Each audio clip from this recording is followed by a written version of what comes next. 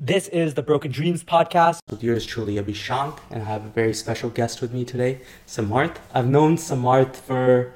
Did I meet you in 2013? 14. When were you in my class? 14, really. 2014, so yeah. I've known you for 8 years now. That's absolutely nuts. It's been a while. Yeah, and the first impression I have of you is...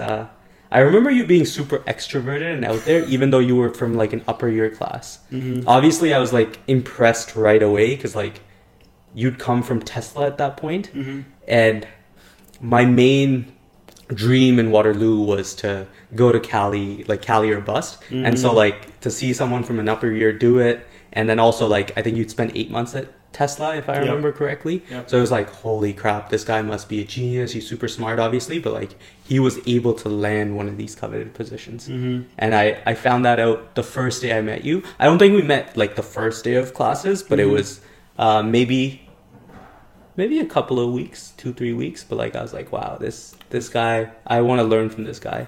But yeah, I remember you being super extroverted, super out there, and interestingly integrated into our class, or like wanting to be integrated, because I always felt like people who came from upper year, they they wouldn't be able to intermingle properly, but you were definitely one that was trying pretty hard, and that was really good. And then soon we had the end of term party, and that was like you were wearing a very flashy pajama thing. No, it was a sweater. It was like a Christmas flashy sweater. Yeah. I think it was oh my gosh, yes, it was at that house, right? It was at that house. Who was it? Francesco's house. Yeah, Francesco's house. Yeah. So I remember that one. Oh my gosh. Yeah. And then we had like before that we had a random conversation where like I was stressing out about exams. Yeah, because I thought I was gonna fail the exams, and I was stressing out, and you were like, "Man, just do it. Just cram and do it." Yeah. And like I remember that being very distinct because that was the whole vibe of Waterloo Engineering was. Everyone was just cramming at the last minute, and everyone got it done. So it's like, if I ever complain that I don't have enough time, or like I'm gonna fail, no one had that. So, and if other people can do it, you can definitely do it too. Yeah. Right. And then I later found out people were taking like a bunch of Adderall to get that done. But at the end of the day, it doesn't really matter what was happening, but you just had to get it done, right? That was the. But I remember that distinctly because I remember being... Was that 2B or something? Was that bar B? That was actually 2B. Yeah. So that... The hardest term to come into class with. I think 3A was harder personally. I agree. But 2B was definitely very, very dreadful. Yep. Actually, let's go back. So Samar, tell us about yourself a little bit. What do you do now? What did you grow up on? Mm-hmm. We kind of just dived into it. No, that's cool. It is good to like understand the origin story of like how we met, right? Yeah. Very like random. I think I met most of our class when I was doing Frosh Week because I was your leader at that time. Right. And then like when I took a year off and I came back, they're just like, oh my gosh, you're in our class now. Yeah. And they're like, did you fail? Did you do this? And I was like, no, I just took a year off. Guys, relax. It's fine. Got into the class, and then before that actually, so we both did engineering. Yeah. Both did Tron, which is mechatronics. I went to high school in Mississauga, Ontario. So mechatronics is just for everyone. It's robotics engineering. Pretty much. We went to Waterloo University, which is located in Waterloo, Canada, Canada. Right outside of Toronto. It's supposed to be a fairly good engineering school, one of the top ones in Canada. Yep. And I thought I was passionate about it. I don't know. We'll get into how it came to be about for you. But yeah, you went to high school in Mississauga. I went to high school here in Rickenson. Okay, nice. Yeah, you've heard of school? Yeah, because I used to play badminton there. Because they were hosting it every single year. They were very, very good, and their really gymnasium is. Mm-hmm. I didn't know how much funding Rickenson has. It seems like a rich school. No, because they're huge. Like the school size is huge. It looked new. Their gymnasium was out of. I think you guys had 2 gymnasiums. Well, like we had a barrier in the middle, right? That would like break it up. Oh, I thought you had one big gymnasium and one small one. That's how I remember it, but maybe it was just one. Yeah, I think it's just like divvied up. Just massive gymnasium. Yeah. And then I think you guys held ROBSA and OBSA there, right? I don't remember. Okay. I was there for a year and a half. Okay, that's it. Really. Where'd you move to after? So before that, I was in Abu Dhabi. Okay. Middle East. Spent probably most of my life over there. Until 16? Until 2010. So were you 16 at that point? I was like 16, 17, yeah. Wow. Yeah. Okay. And why do you not have a strong, like, Abu Dhabi accent? What is the Abu Dhabi accent? I'm asking. Is there no accent? No, there really is no accent, but it's funny when you're there. Are they primarily speaking English in Abu Dhabi, Mm-hmm. or are they speaking Urdu or? Everyone speaks English. You can navigate with like Hindi and Urdu as well because there's so many like foreigners from India and stuff. Okay. That are there. So what's the native language or the primary language? Arabic. It's Arabic. Yeah. Okay. That's and Arabic. so was it? And you obviously don't know Arabic, or you do? They tried to teach it to us, and Yeah. I tried to learn it, but it was really hard, so I didn't really get. Have you much out of it. communicated with people in Never. Arabic? Okay. Never. Okay. Never. But it's a really hard language to grasp. Right. I can read it and I can write it, but I can't like speak to people. Why'd your parents come from Abu Dhabi to here?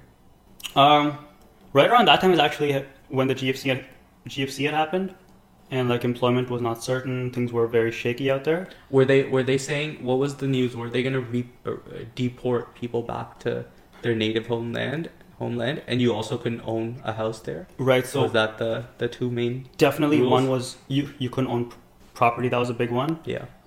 Then the other one was that not so much deported, but people just left. Right. But why? Because they lost their jobs, things were like chaotic and whatnot, Okay. and everyone was like living high on life, right? Like they bought big houses, big mansions. Oh, your parents? No, had, like a big not house? us. Like Yeah. we were like simple, just middle class people, right? What did your parents do there? My dad was working in construction and project management for like offices and buildings and stuff. And Is he an engineer? No. Or is he like a architect by profession Oh, from he's like an architect. back in the day? But he's doing a lot of like reno kind of work now. like he's in the field doing renos? Project management and renovations, yeah. So does he lend it out to contractors, or Mhm. he's the one who's like painting the walls? No, he's the one that works with the contractors and gets them to work. Very, very Yeah. tough. But let's go back. Yeah, so you guys were in Abu Dhabi Mhm. doing that. Your mom was In travel. taking care of you? She was in Or the she was- travel trade at that time, yeah. Okay. Like in the airlines? Yeah. Airlines. Which airlines was she in? Have you heard of Etihad Airways? Yeah, my Yeah. mom used to work for Etihad. Oh, really? Yeah, Here in Canada? Here, yeah. My dad started off with... Oh, that's a good question. Where did he start off? I think it was Bangladesh Airlines. Okay. Yeah, he always wanted to be in Air France, but Bangladesh, then moved to Emirates in India. As a what? He was just he was just doing like check-ins. Yeah, whatever that's called, like the customer service Nice. agent. Yeah. Moved to Emirates, then moved to Continental, if you know what that is. Yep. That turned into United. Yep. The same logo. So that turned into United. They let go of everyone. Then he moved to GTA, which is the Okay. Greater Toronto Airport Authority. Got it. And you know what's nuts about GTA? So What? my dad was talking yesterday or day before yesterday, and they were all basically, it came out how much the CEO of GTA earned, and that salary is nuts. So guess how much it is? The CEO of GTA. Yeah. So the Greater Toronto Airport Authority, Yeah. how much do you think their CEO makes? Guess $3 million, $4 million maybe. So you're close. I thought it would be in the 100,000s, Oh. but she makes $2 million a year. Not bad. It's insane. Yeah. I thought that was only like a tech There's a lot salary. of traffic. There's a Yeah, lot of traffic coming and she apparently she got that because she was able to meet all her like yearly targets and metrics. And I don't know the full details, but like I was trying to read up on it a little bit, skim it, Yeah. and it was the fact that she wanted to turn the airport into like a revenue generating organization, and they Right. were obviously losing a lot of money in 2020. Mm-hmm. But I think she set certain infrastructures for transit stations, also how people were coming in, how they were being monetized, Yeah. and she was able to hit the metrics that were defined for her. Makes sense. And if you looked at her progression, I think she was taking care of LA Airport. Like Oh. she owned LA Airport. I don't even know who the CEO is, but Yeah, I think it's Deborah Lint. Okay. Deborah Lint, I think. But she was making $700K there, which is still an amazing salary. I'm That's like, pretty holy solid. crap. Came here, I think she was making 1.4 initially in 2021, then Dang. bumped it up to 2 million. dang, that's a So lot. those like that you basically have like those increments you have 6 people's salary That's pretty solid. in a year increment. It's a big responsibility, though. I agree. I would say she deserves it. It's just hard to think about that kind of money. Honestly, it is very difficult to think about that money. To be like, A lot of zeros. how is a CEO producing so much value that they're getting paid like whatever $100,000 an hour? Not that, but like like thousands of dollars an hour. That's actually like not that much if you think about it for like compared to like other businesses, right? Like, okay, how much do you think Sundar Pichai makes? Oh, jeez. In income, because I think she gets other things, stocks as well. Maybe like 60, 70, $80 million. Probably. In income? I don't know. Yeah. That's nuts. I thought he was making low millions as well. Actually, let's fact check this. Do you have your phone or did you put it away? What is Sundar Pichai's salary? What is Sundar Pichai's salary? Sundar Pichai's salary. How much is it?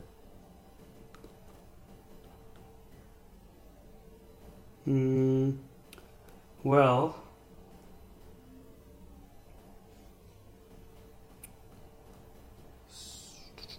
Sundar Pichai, or like base salary would be what we might be looking for. I'm guessing he gets a lot of stocks and stuff. Yeah. Oh yeah. So in 2020, yeah, he received an annual salary of $2 million. Exactly. As well as a $240 million stock package. 240 million? Yeah, right. That's what it is. So base pay is $2 million and then everything else in stocks. So I think she also gets like, although it's the airport is actually a private entity, so she probably gets stock options. Right. And then it's funny, they rent out, so the government rents out space to the airport. The government rents us the land. Yeah. Makes sense. And then the airport pays rent. Mm-hmm. And apparently there was no rent due in 2020. Government was like, no need because you're losing so much money. Government. What about us? Yeah. But so that's a little story about, I think we were talking about the airline. So your mom worked for Etihad. Mm-hmm. Did she work for other airlines as well, or was Etihad the one and only? She that was the one like at that time before we moved here. Did she work in airlines here too, or no? She actually came here and worked for like a travel agency. Actually, a few of them. Okay. Yeah, multiple. Was that lucrative?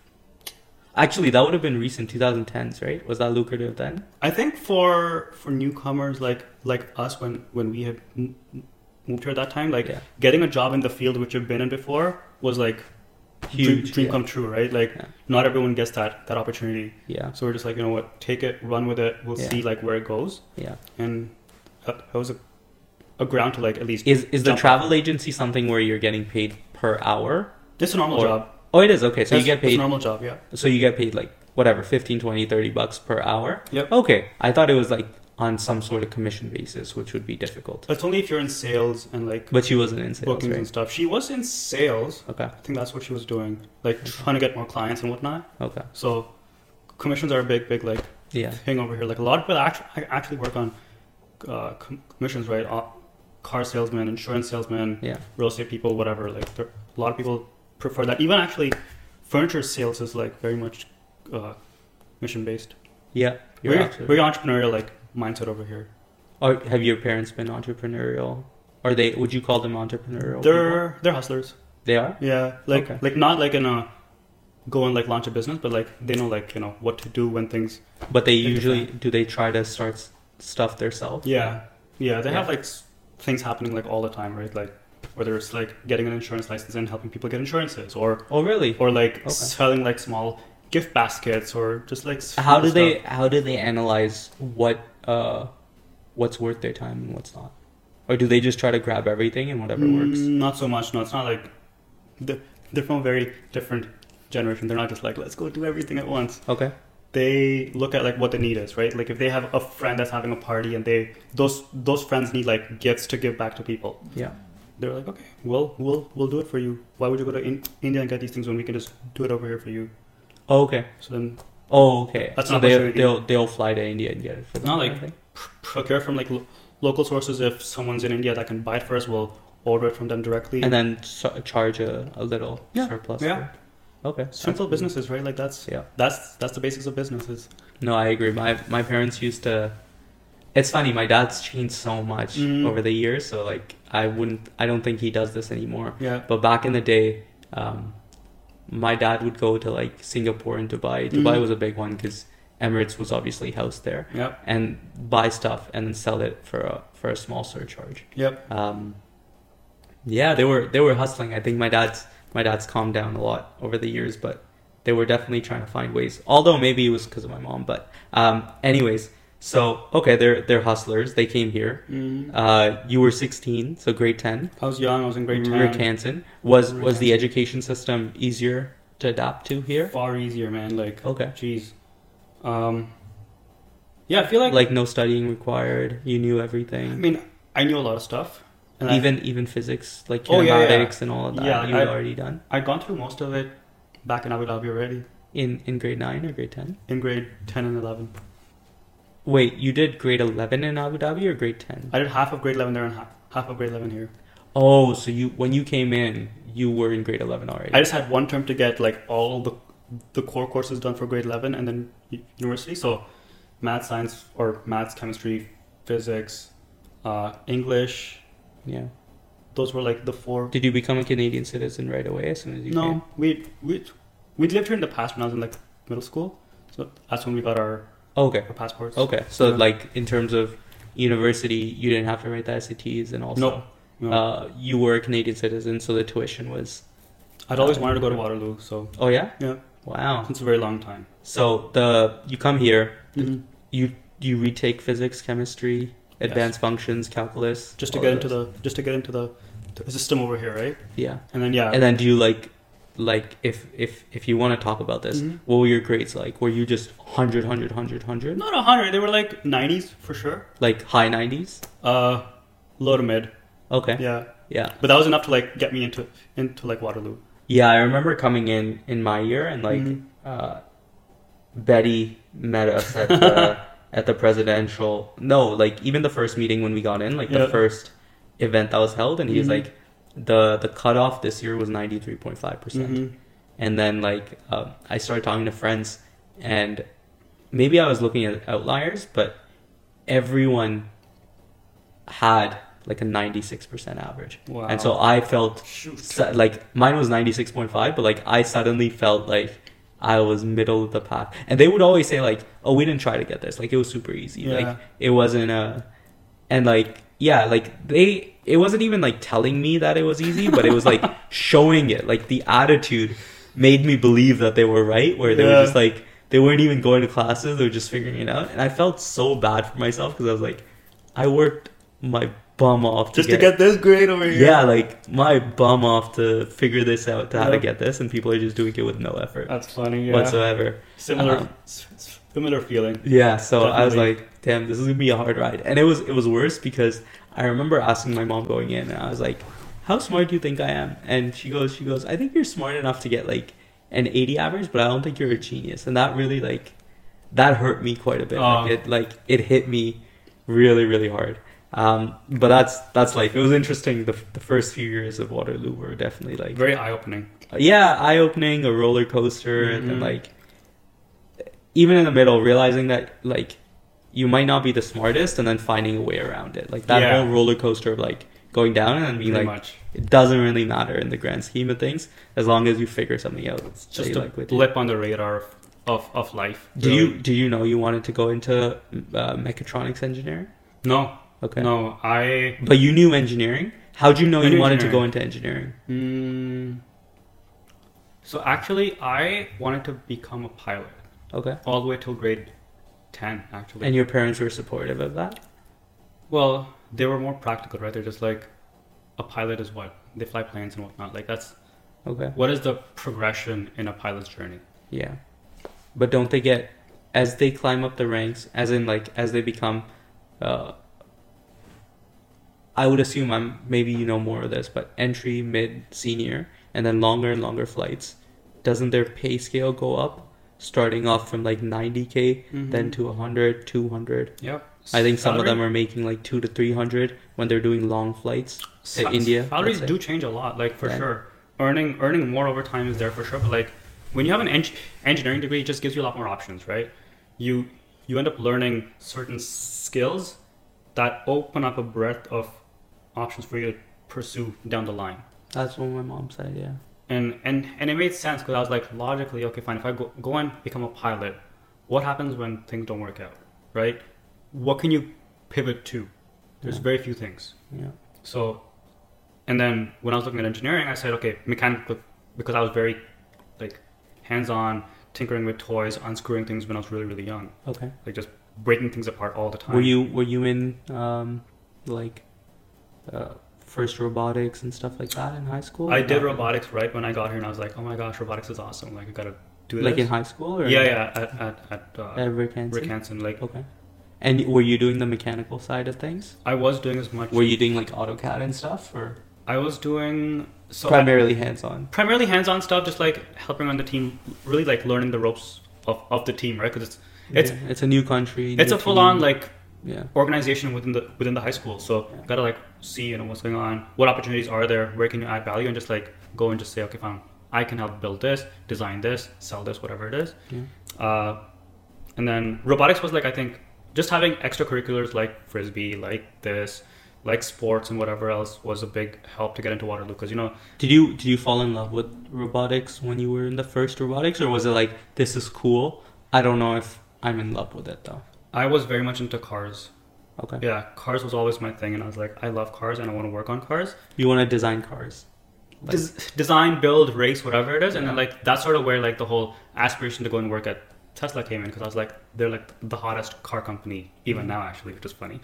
After like 8 years of us meeting, and I was like, oh, I guess what you're saying is that's abnormal for a car company. Yeah, it's like pretty surprising, right? That it was hot back then, and it's even hotter now. It's crazy. That's a good point. There might not be another car company that's able to replicate that kind of hype. Yeah, because I guess they've always been at the forefront of technology. Pretty much. And also, Elon Musk is one of the biggest celebrities in the world. Captivating, charismatic. Celebrity entrepreneurs and whatnot, yeah. Yeah, definitely. He would be the biggest, and so maybe just off his name, Tesla is able to ride that decade, basically. It's been like a long time, and I'm just like, wow, like it's very impressive, you know, that a company, without even like marketing anything, like no ads, nothing. I mean, he's marketing. Yeah, crazy. Like if you've ever, he is, yeah. I saw him on the Nelk podcast. Yeah, and very left podcast for him, right? Very left podcast. But I remember him talking about full self-driving and autonomy, and that man was talking like Tesla was at a level 5 autonomy with no driver required. Put him out the door. We don't even need a remote monitoring system. Yep. Like he sold it like it's a perfect technology. Yep. And then when you actually go sit in a Tesla, level 3, level 2.5, 3, maybe 3.5 on a good day, like probably the most advanced though out of all cars out there. Yeah, that's fair, but very, very different than what he markets it. Oh yeah, and he markets it all the time, right? Yep. It's perfect technology. Yep. To where it's at. You're way far away from like even like I know a couple of people who have a Tesla. When they drive, hands are on the wheel, they're looking out for everything. Yep. If they ever took it off, Tesla's crashing. Yep. Right? So it's that man. They might not have a huge marketing budget, but he's marketing it crazily. He sets the vision, right? Like yeah, and his vision is sold. Like he's not saying we will achieve this in 2025. Yep. He says we've already achieved this for the past couple of years, and people eat it up. Psychology, like, man. Yeah, but people eat it up. It's crazy. He might be one of the only ones. Very few who can do that kind of stuff. After jobs, I think it's him. That's going to be the one that's okay. So you wanted to do cars. Get into Waterloo. Why mechatronics and not mechanical engineering then? So I did not get into mechanical. That's the first thing. Yep. Wow. Okay. Yeah. So there's a 1 year difference between your class and my class. What do you mean? Like I came in 2012. Yeah. Were you 2011? 2011. Yeah. Wow. That flipped drastically because Tron was impossible to get into. Mechanical was an early acceptance for me. Yes, and so it's like I actually got into. So I had mechanical, chemical, because I thought that was very close to mechanical. Oh really? At that time, that's what I how used how to do think. How do you think it's close? I don't know. It's just like because mechanical is like I don't know why, but at that time my thinking was okay, mechanical then chemical and then like Tron or side. Okay. Right? Because I put Tron and side like right next to each other. I was like they're both basically the same programs, roughly, and either of them would be fine. So I didn't get mechanical because it was too full.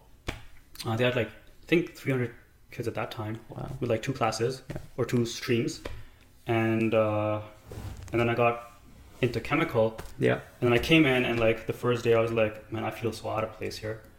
I was like sick of it, like the first day itself, and I was like, I gotta go change. Why'd you feel out of place? You just feel it in you, right? You're just like, yeah, this is not, it's not like my tune. Like it doesn't like rhyme with me, at least. Because there was too much chemistry in biology. Sort of, yeah. Or it was like... It wasn't exciting because it wasn't about cars, it wasn't about machines, it wasn't about robotics or electronics and that kind of stuff. Yeah, which is what you wanted. Yeah. Let's go back a little bit. So were your parents, when you were growing up, were your parents like really strict, helicopter, or were they like easy, do whatever you want? Did they watch over your grades? Not at all? They didn't have to really as such. I was just doing what I had to do in school. I was doing fine in school even back in... Like 90s? Abu Dhabi. Yeah. I was doing pretty well back there as well. Okay. And so they were like, this kid's really smart. We don't really need... Do you have a brother or sister? I have a sister, yeah. She's older? She's older. Do you think that helped quite a bit? Because they had... Not at all. That they had...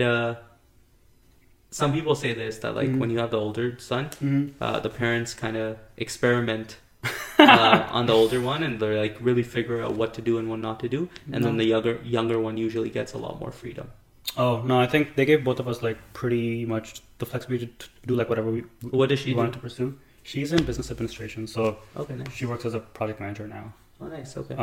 And so for me, it was like when I wanted to move into like mechanical stuff, my mom was like, "Oh, like have you thought of oil and gas?" Because it made a lot of sense, right? When you're in the Middle East and you're surrounded by people who are getting insanely wealthy off of oil, like even working in oil or owning, even working in the field.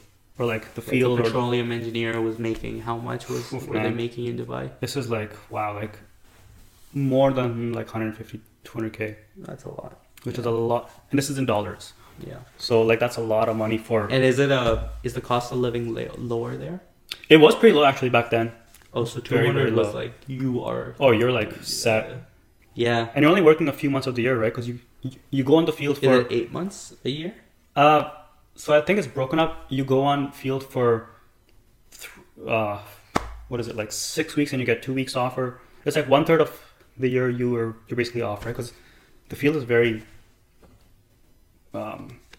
like costly on the body. It's a lot really? of, like labor work, yeah. But it's a really well paying gig. So long term, you think these people would suffer in the older age?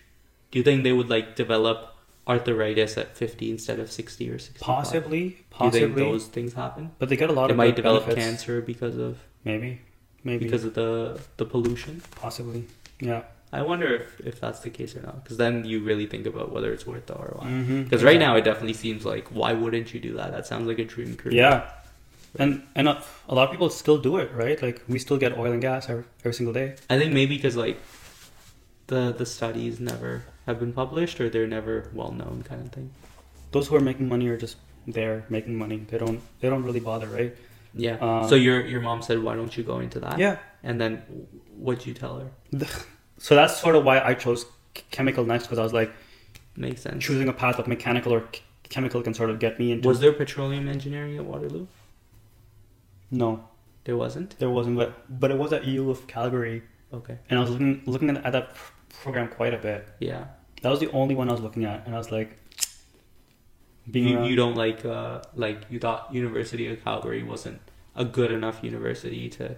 The work really experience would have been I think a lot of people like went to Waterloo just like us because of the co-op program, which is huge. Getting to see like actual applicable knowledge is golden. 6 terms. Like I remember back, I don't know if I believe in this anymore, but back in the day when you thought of 6 terms, or 6 to 8, I think it was. 6 terms or 2 years of experience on your resume, you're like, that will get me so far ahead of everyone around me. Yep. Come to realize when you get into workplace, a lot of them don't consider co-op as real work experience. So.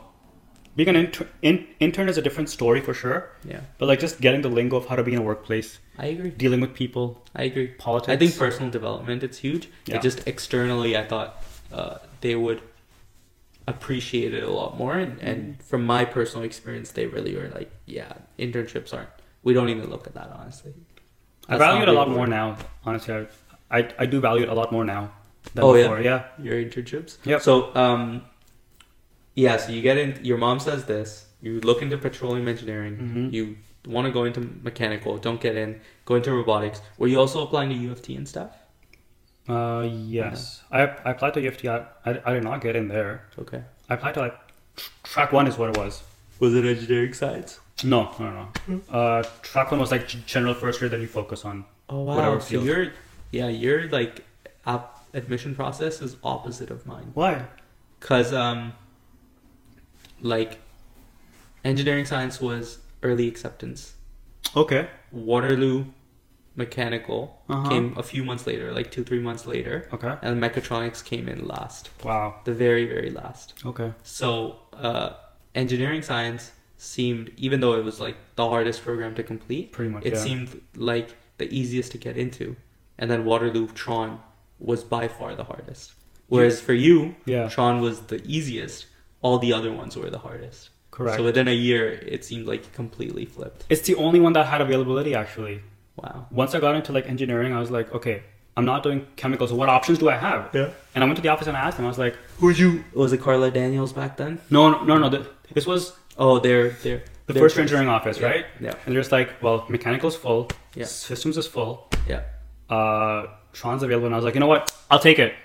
I'll take it, and then I'll just get my grades, and in a year I'll switch out. Because you wanted to switch to mechanical. Mechanical, exactly. Okay. That never happened. Because your grades weren't high enough, or because I fell in love with the program. Oh, that's fair. Yeah. Like, so funny. So once I switched, I was like, I want to go see what a lecture is like. Yeah. And I came into class, and it was like WeF Lab. You guys were there. Betty was there. Oh no, it's like Was it the MT 100? My old class. Yeah. Okay. Yeah. Was Betty the prof, or was it MT 100 where you were doing the engine dissection drawings? Stuff? Yeah. Was it that? All of it was. Oh, you did the whole course. day instead of just one lecture. Yeah, so I said like I want to go and see what it's like for like one day. Got it. And that was like coincidentally like the first class I ever like walked into in mechatronics. Yeah. And they were learning like how to draw, and like they were looking at cars and stuff. And I was like, oh my god, this is exactly where I have to be. Yeah. And it's like just go for it. I wish I had that attitude in the first few months of Waterloo. Which attitude? Of like just soaking it in and really enjoying the experience rather than like focusing on I need to do well at the end of the term, so I'm gonna like really hyper focus on grades. So that was a big because I think if I really soaked it in and enjoyed the experience, I would cherish it a lot more and I'd enjoy it a lot more. Yep. So you fell in love with the program. Go through. So what was your first co-op? I was in a factory. Okay. A car factory, actually. Nice. Yeah, which was so weird. Waterloo hooked you up with that job? Yes. Okay. Did you like it, or was it like a job? This was after school ended, after everything ended. This one employer out like north of Newmarket were just like, hey, we have 12 positions we need to hire co-ops for. Yeah. And I said, okay, fine, just take my resume, whatever. And they're like, okay, fine, you're on board. You know what's interesting? When I was going into Waterloo, or even when I was in Waterloo, it always seemed like they make it seem like they're handing out jobs. But the reality of the matter is that, especially when you're in first year, a lot of people are going like at the end of the academic term. Yep. After that. Yep. And then really struggling to find anything and everything. The first year is the hardest one. And the drastic difference between what you end up with and what Waterloo promises you is massive. And you're like, is this what co-op is? Like, is this how bad it is? Wait, this is what I came here for? Yeah, like, I could have got this with my parents. I know. I could have reached out to these people myself and got a $15 job. That's hilarious. Right? Yeah, that's exactly. But yeah, so car factory, did you enjoy that? Were you doing any mechanical design? I hated it. Okay. Every single day I hated it. There was no mechanical design. There was no mechanical design. Okay. They promised me one job and they put me in a different job. Okay. No engineering, nothing, just labor work on a factory floor. Yeah. Period. I was like, damn. Did you complain or no? What? Did you complain to... I did, yeah. To Waterloo? And what did they do? I did. Oh my gosh. Actually, dude, you're bringing back all these... Yes, I did actually.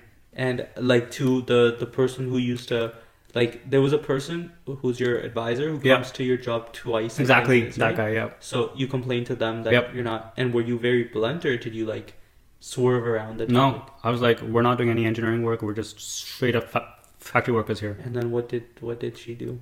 So they came in, I think, 1 month before the term ended, right? Just to get like the feedback and stuff.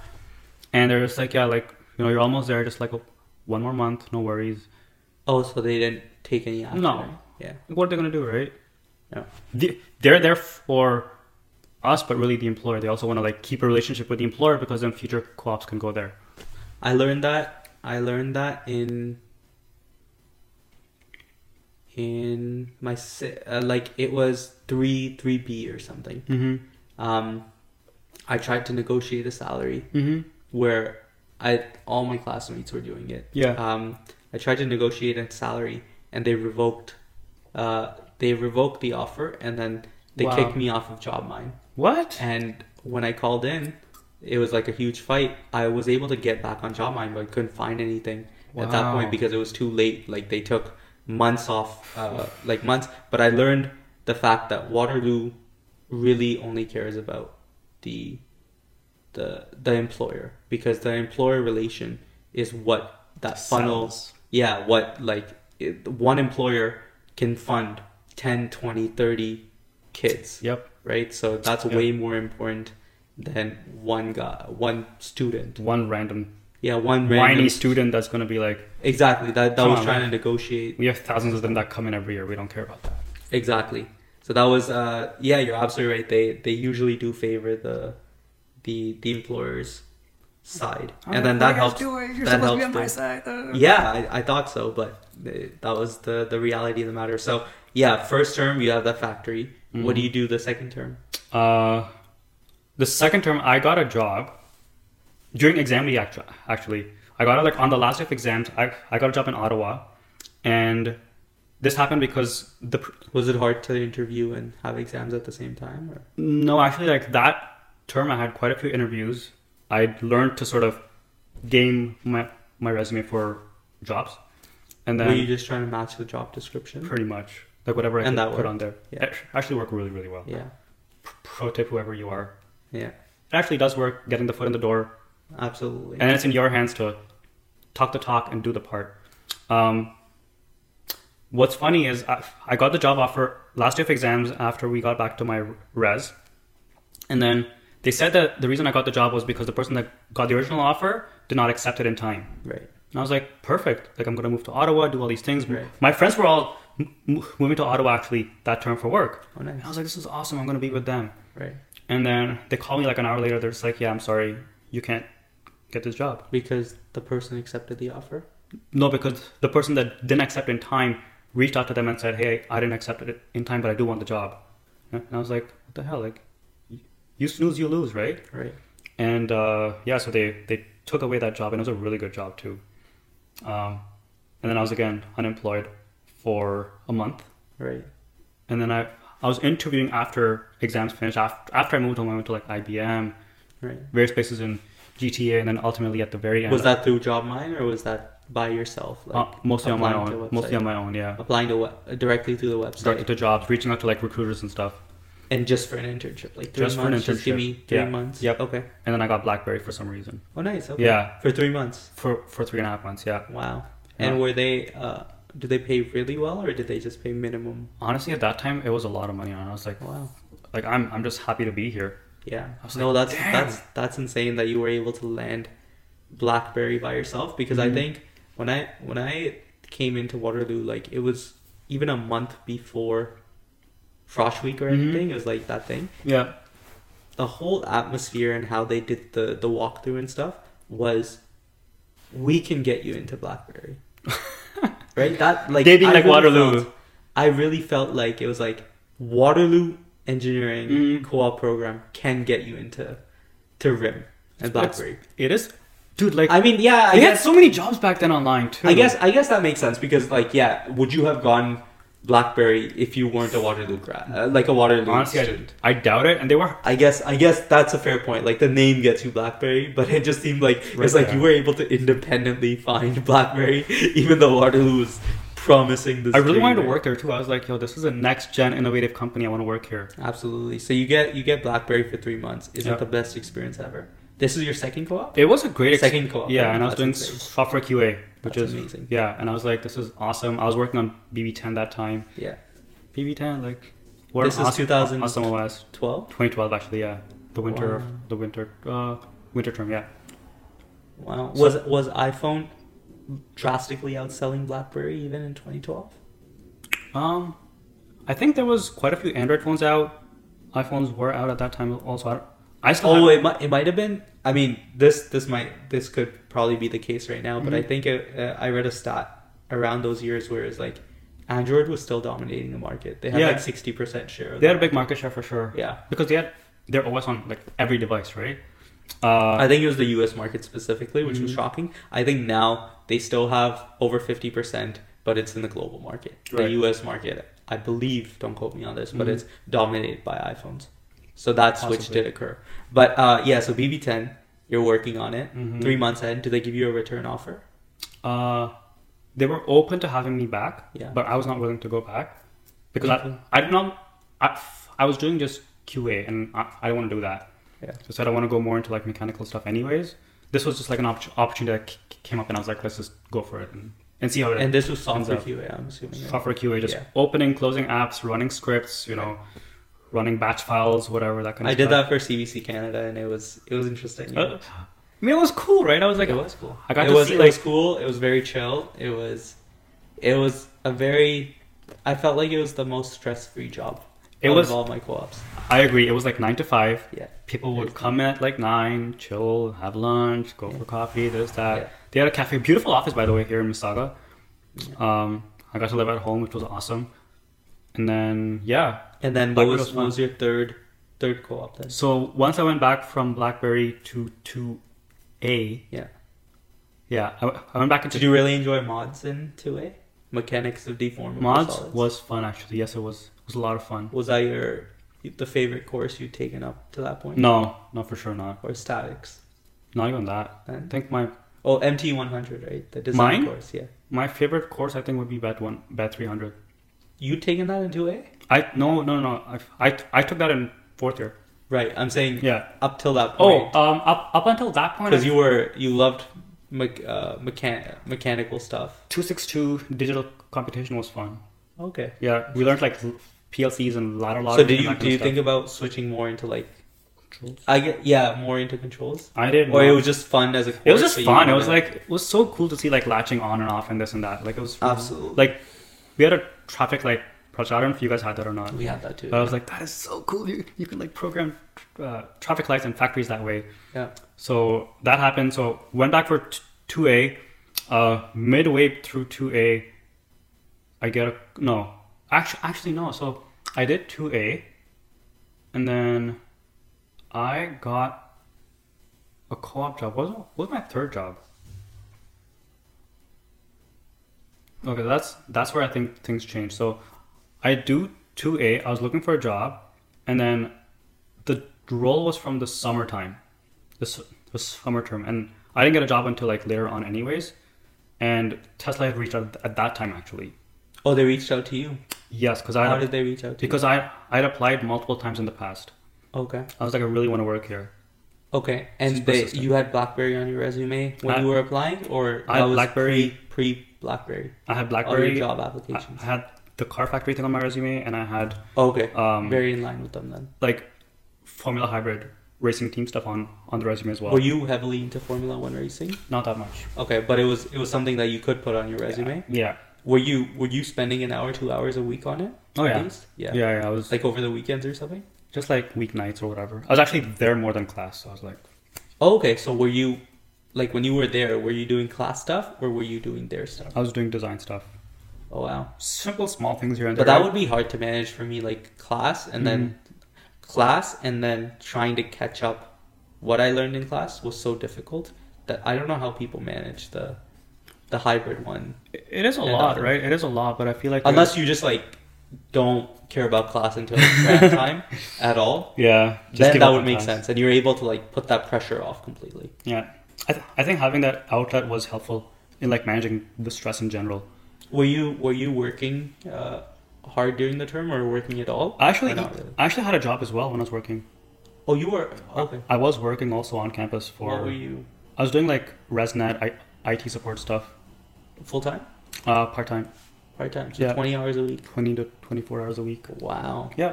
That's insane. And why were you doing that? Just for fun. Just for fun? Do your parents take care of your university fees, or did you have to fund that yourself? They were helping. Yeah. I was getting grants whenever I could. Yeah. I did take OSAP, of course, to get through it. But did they tell you that you're gonna have to pay back your OSAP, or were they like, we'll cover your education for you? Or that conversation wasn't explicit? Really, like, we just never had that discussion.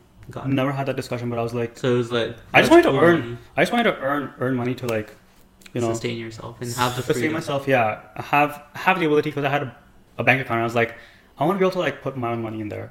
Yeah. That I earned through, like, so hard work or whatever. Yeah, that's intense. You were doing ResNet, you were doing... what, hybrid? Hybrid, yeah. Hybrid. That's the only one. School. Yeah, school.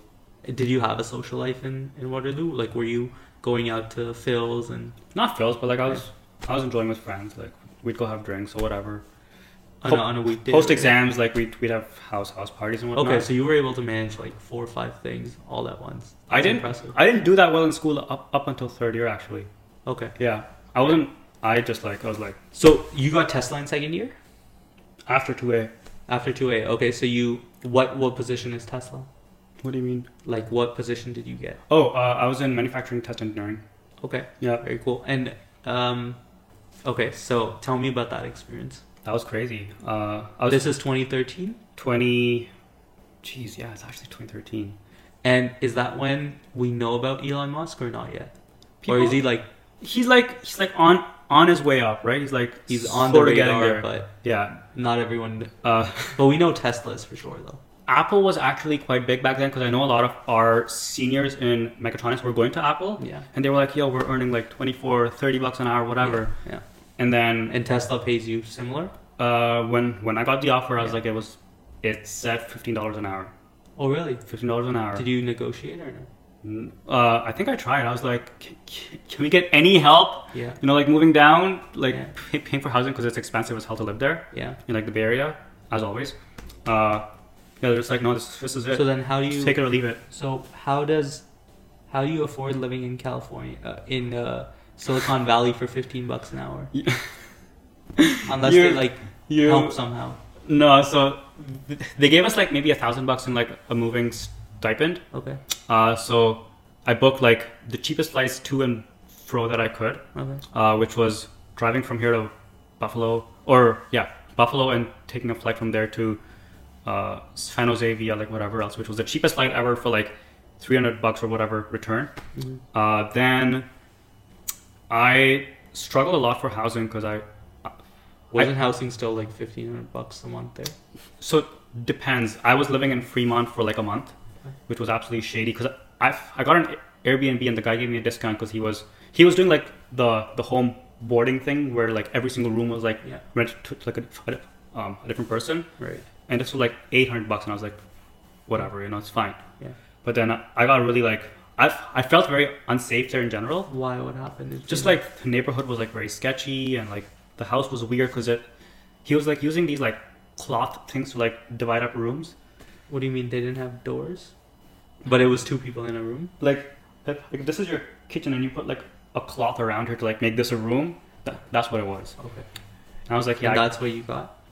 That's what you got? You got like the living room I turned into a bedroom? I had a room. Or you had a room? I had a room, but I had a random like mattress on the floor, nothing else around there. I was like, I was like locking my doors every night because I was like, I do not want to get stabbed, mugged, whatever. Did you know your roommates or no? It was another Waterloo kid actually. Okay. Yeah, I just like met him on Facebook or something, and I was like, dude, let's just to be safe, because you always want that. He was familiarity. Yeah. Well? Okay. Yeah. And I was like, I just want to have like some level of familiarity like back home to be able to say that yes, I'm comfortable here. Oh, so you knew one of your roommates? Just it was just him and I. Oh, so it was just 2? Just us 2. Okay. And then and that guy was making $1,600 off. No, same. Two. Who? The owner? Yeah. Yeah, the owner was 1600 yeah. off you guys. Yeah. Okay. So then that happened for a month, and I was like, I can't live like this. So I packed my bags and I moved to Sunnyvale. You guys, moved out because Fremont isn't a good location. Where do you move to? I moved to Sunnyvale. Okay. Which is across the bay. Yeah. I found a condo. A person was like renting out for $600 a month or something. How'd you find that? That's insane. So that's where the fun begins, man. And how much is Tesla working you at this time when you're finding these places? Just normal. Like this was 8 hours. Yeah, like normal 8. Actually, more than 8. I was there really like long hours because it was design and testing and stuff. And I just wanted to be at the office because I was like, I do not want to go back to a shithole. To like. Is a Tesla like? Even back then, were they known for really like working crazy hard, or was the atmosphere different back then? They didn't make us work hard. Okay, it was optional. Honestly, no, I get it. As a co-op, you always end up working. Like this was one place which, until I think even now, the people who are there are passionate about what they're doing. Like genuine passion. They don't care about the money. They don't care about any other stuff. Do you think that's because they truly believe they're changing the world and they're part of that journey? Yes. Even though they might not be the face of it? Yeah. Do you think they want to be the face of it secretly? I don't think so. No? I think most people are okay like where they are. They just want to like take their skills and put them into use and practice and just create good products. And that's the top down like mindset is just create the best damn product out there. Right. At that Do you point, think it bothers people that they'll never be recognized for it? I don't think so. No? No, why? Okay. I always wonder that because like it's like you might have created the best product, but when the world looks at it, it's only Elon's brainchild. Not necessarily. Like Elon gives appreciation to the team quite a bit. He does, but like let's say I'm a layman, right? And I'm talking. Everything that's done on Tesla. Yeah. Is Elon and his engineers. Yeah. Do I know the names of the engineers? No. Do I know the contributions of the engineers? Do I know... I barely know anything about them. Maybe once in a while I'll know like the VP of engineering, but like it'll never be that level of... And I wonder if people like struggle with that fact that they were probably the ones who contributed majority to that product, even way more than Elon. But Elon is the one who gets the recognition. So to that, I'll say... Although he's the one who put up the money, so I get that point. It isn't even that. Like, you just have to... I've just come to understand that at the end of the day, no one gets the recognition. Not even him, honestly. Because, like, you know, we have, like, roads, we have streets, we have lights, we have all these things that are made. No one gets the recognition for those things. But Elon gets recognition for Tesla, for sure. But for how long? He's been doing it for what? He's been relevant for it was at least his idea, a decade, right? Yeah. It was his idea. He did that. No, it was someone else's idea. But regardless, yeah, he bought the company. But you did could whatever. you can say he is the poster child for the company, basically, right? And I think he has earned that very much so. Okay, so you're working long hours at Tesla, Fremont, and then you moved to Sunnyvale. Correct. I moved into a condo that I was told I was going to get a room. Yeah. But it was really just a corner in the living space. Okay. Out in the open, mattress on the floor. Like corner? Yeah, just like a random spot in the living room. Again, this was like a shared accommodation. Okay, got it. Because I was like, I gotta keep my bills under whatever I'm earning, like a very small portion of that. Just like And Tesla's paying you $15 an hour. Still, yeah. Overtime or no? No. I think we did get paid overtime. We were like, yeah. So you got paid if you like on average, were you working 12-hour days? Yes. So were you getting 4 hours of overtime every day? Correct, as much as possible. I was like trying to do whatever I could. And is it 1.5 times? 1.5 times, yep. Okay. And then but that's insane. A company like Tesla pays you $15 an hour. They got a lot of shit in the market for that at that time. And then like I think what's funny is when I came back the next term, they increased the pay for the interns who were coming in, and I was like, you guys were like 4 months a bit too late. I was like, why didn't you do this like? Okay, so you're living in the living room. What happens then? I was living there for a month, and I was like, dude, like this is a shitty way of living. I can't live this. I don't even have a room. The kitchen's messy, you know, the bathroom's messy. I was like, ugh. Oh, it was messy? Yeah, it was like really disgusting. Really disgusting. So I was like doing whatever I could to like be at the office, right? That scares me. Yeah.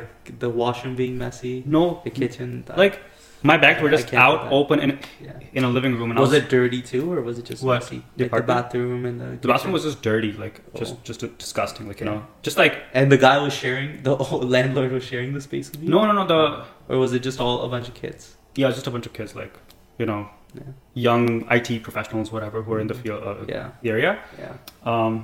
Yeah. So I was like, no, I can't live like this because I'm gonna be like depressed literally all day. And I was having a fight with my like roommate every single day. I was like, dude, clean the fucking bathroom up. Yeah, and he wouldn't do it, right? He didn't care. Yeah. Didn't care. Yeah. And I was like, okay, fine. I gotta move. And then there was a house that like 5 Tesla interns who had moved from Canada and Germany to the Bay Area were like renting. And I went to their house for a house party once. And I was like, yo, this is chill. This is like fun. It's like college days, right? Yeah. So they had a living room empty, and I was like, dude, I'll do whatever it is. Just let me put like a door here. What do you mean a door? Just like a like wooden partition thing to like make it like a door. And I just want to like be with people who I know. Okay. Because they were from like Montreal and they were cool with and Quebec. Yeah. They were cool. They're just like, just pay us $800 a month, and it was like a house, detached house with like 6 bedrooms. So they were paying the landlord. Yeah, we were all paying the landlord. So the landlord agreed to this, or was it? Okay. Yeah. So you paid $800 to the landlord. I paid. They got some of the rent cut. I hope. Exactly. I hope. Yep. Yeah, 200. They did. Yep. Something. Yeah. And I was in a good spot, good location. I was like, you know what? Because we're like cyclists and stuff, and I was like, you know what? Having that chemistry and people to like chat with and hang out with would have been awesome. Okay. Plus, they were all working at Tesla, so we were all working at like in close proximity. Yes. Tesla? Yeah. Okay. Yeah. So yeah, like that happened. I was like, this is amazing, and I just stayed there for 6 months. 6 months. So when you went to Tesla, was it supposed to be an 8-month co-op, or was it supposed to be 4 months? And you got extended. It was supposed to be an 8-month work term. Okay. Because I was like, did you need approval for that from Melik, or were you on an 8 stream? They weren't approving, but I was like, if I have to drop out of school, I'll do it. If I have to go and work there for this long. Yeah, I mean Tesla. Like, I don't care. The dream. Yeah. Yeah. So I was like, I'm just gonna go. Yeah. That's why I came into your classes, because I took that year off. Yeah. So I went down, lived there for 8 months, up until like the last 3 weeks when people were leaving, so our lease was ending and whatnot. Okay. And I just moved into like a simple like Airbnb apartment, whatever, and I was fine there. Okay. So you did that for 8 months. What did you do for the other 4 months then? I came back and went back into like ResNet. At Waterloo? Yeah. And that was your full-time thing for 4 months? That was my full-time thing for 4 months. Was it a huge downgrade from Tesla to ResNet? No. Did you feel like, what am I doing now? No. Or not really? Not at all. No. I was like, I'm employed, I'm happy. Yeah. I was earning money. And they were probably paying you $15 too, right? Who? Here? ResNet. Yeah. So you were like, I was like, that's not bad at all. Much easier. I was living at home. I was taking the Go bus like 3-4 days in the week and going down. I was wow. Okay. Yeah. You're taking the Go bus, so you were spending quite a bit. $25 a day. Yeah. Yeah. I mean, you probably, I don't know if you know this. You probably do know this, but I think I was doing the Go Transit for 2 years. Wow. Every day? Every day, yeah. Wow. 3B onwards. But the best part is after like a certain number of trips, it's all free. So I was like tapping and looking forward to that zero. For me, it wasn't. Yeah. How many trips? 20. I think it's like 24 or something maybe. Oh, I didn't actually. Yeah. I don't remember that part. But yeah, it was at some point. It was nice because I finally had a schedule, which I wasn't able to have in university. There you go. The schedule was, wake up, whatever, 4 or 5 a.m., take the 6:30, then end the day at 6:15, 6:30, because I can't go any past that, because there's no express past that, right? Yep. So it was finally the stability needed. It was routine is golden, man. Like that and I could never establish it in university, no matter what. You really have to be forced into it, and I think having a job can do that for you. Right. And then yeah, a job, and also like Go Transit, something like that. Okay, so you do ResNet. You come back to our year, to your class in 2B. Yep. How do you find 2B? Is it fun, stressful? I had a different mindset at that time. Okay. My mindset had changed a lot. I was ready to like, learn stuff. For some reason, I'd taken a year off, and I was like, do it if you can. If you're in school, do it. Yeah. You'll take a step Did back. you ever meet Elon when you were in I did, Tesla? yeah. How was that? So how did you meet him? Like, how does that go? Yeah. Does he come into meetings or? No, he was like we had multiple like events at the office that he was hosting. Okay. So like he would How big was the company back then? Very small, man. It was like hundreds of people. No, I'd say like maybe a few thousand people. Okay. Very small. So he hosts this event. Yeah, just like a. He's the one funding Tesla, I'm assuming.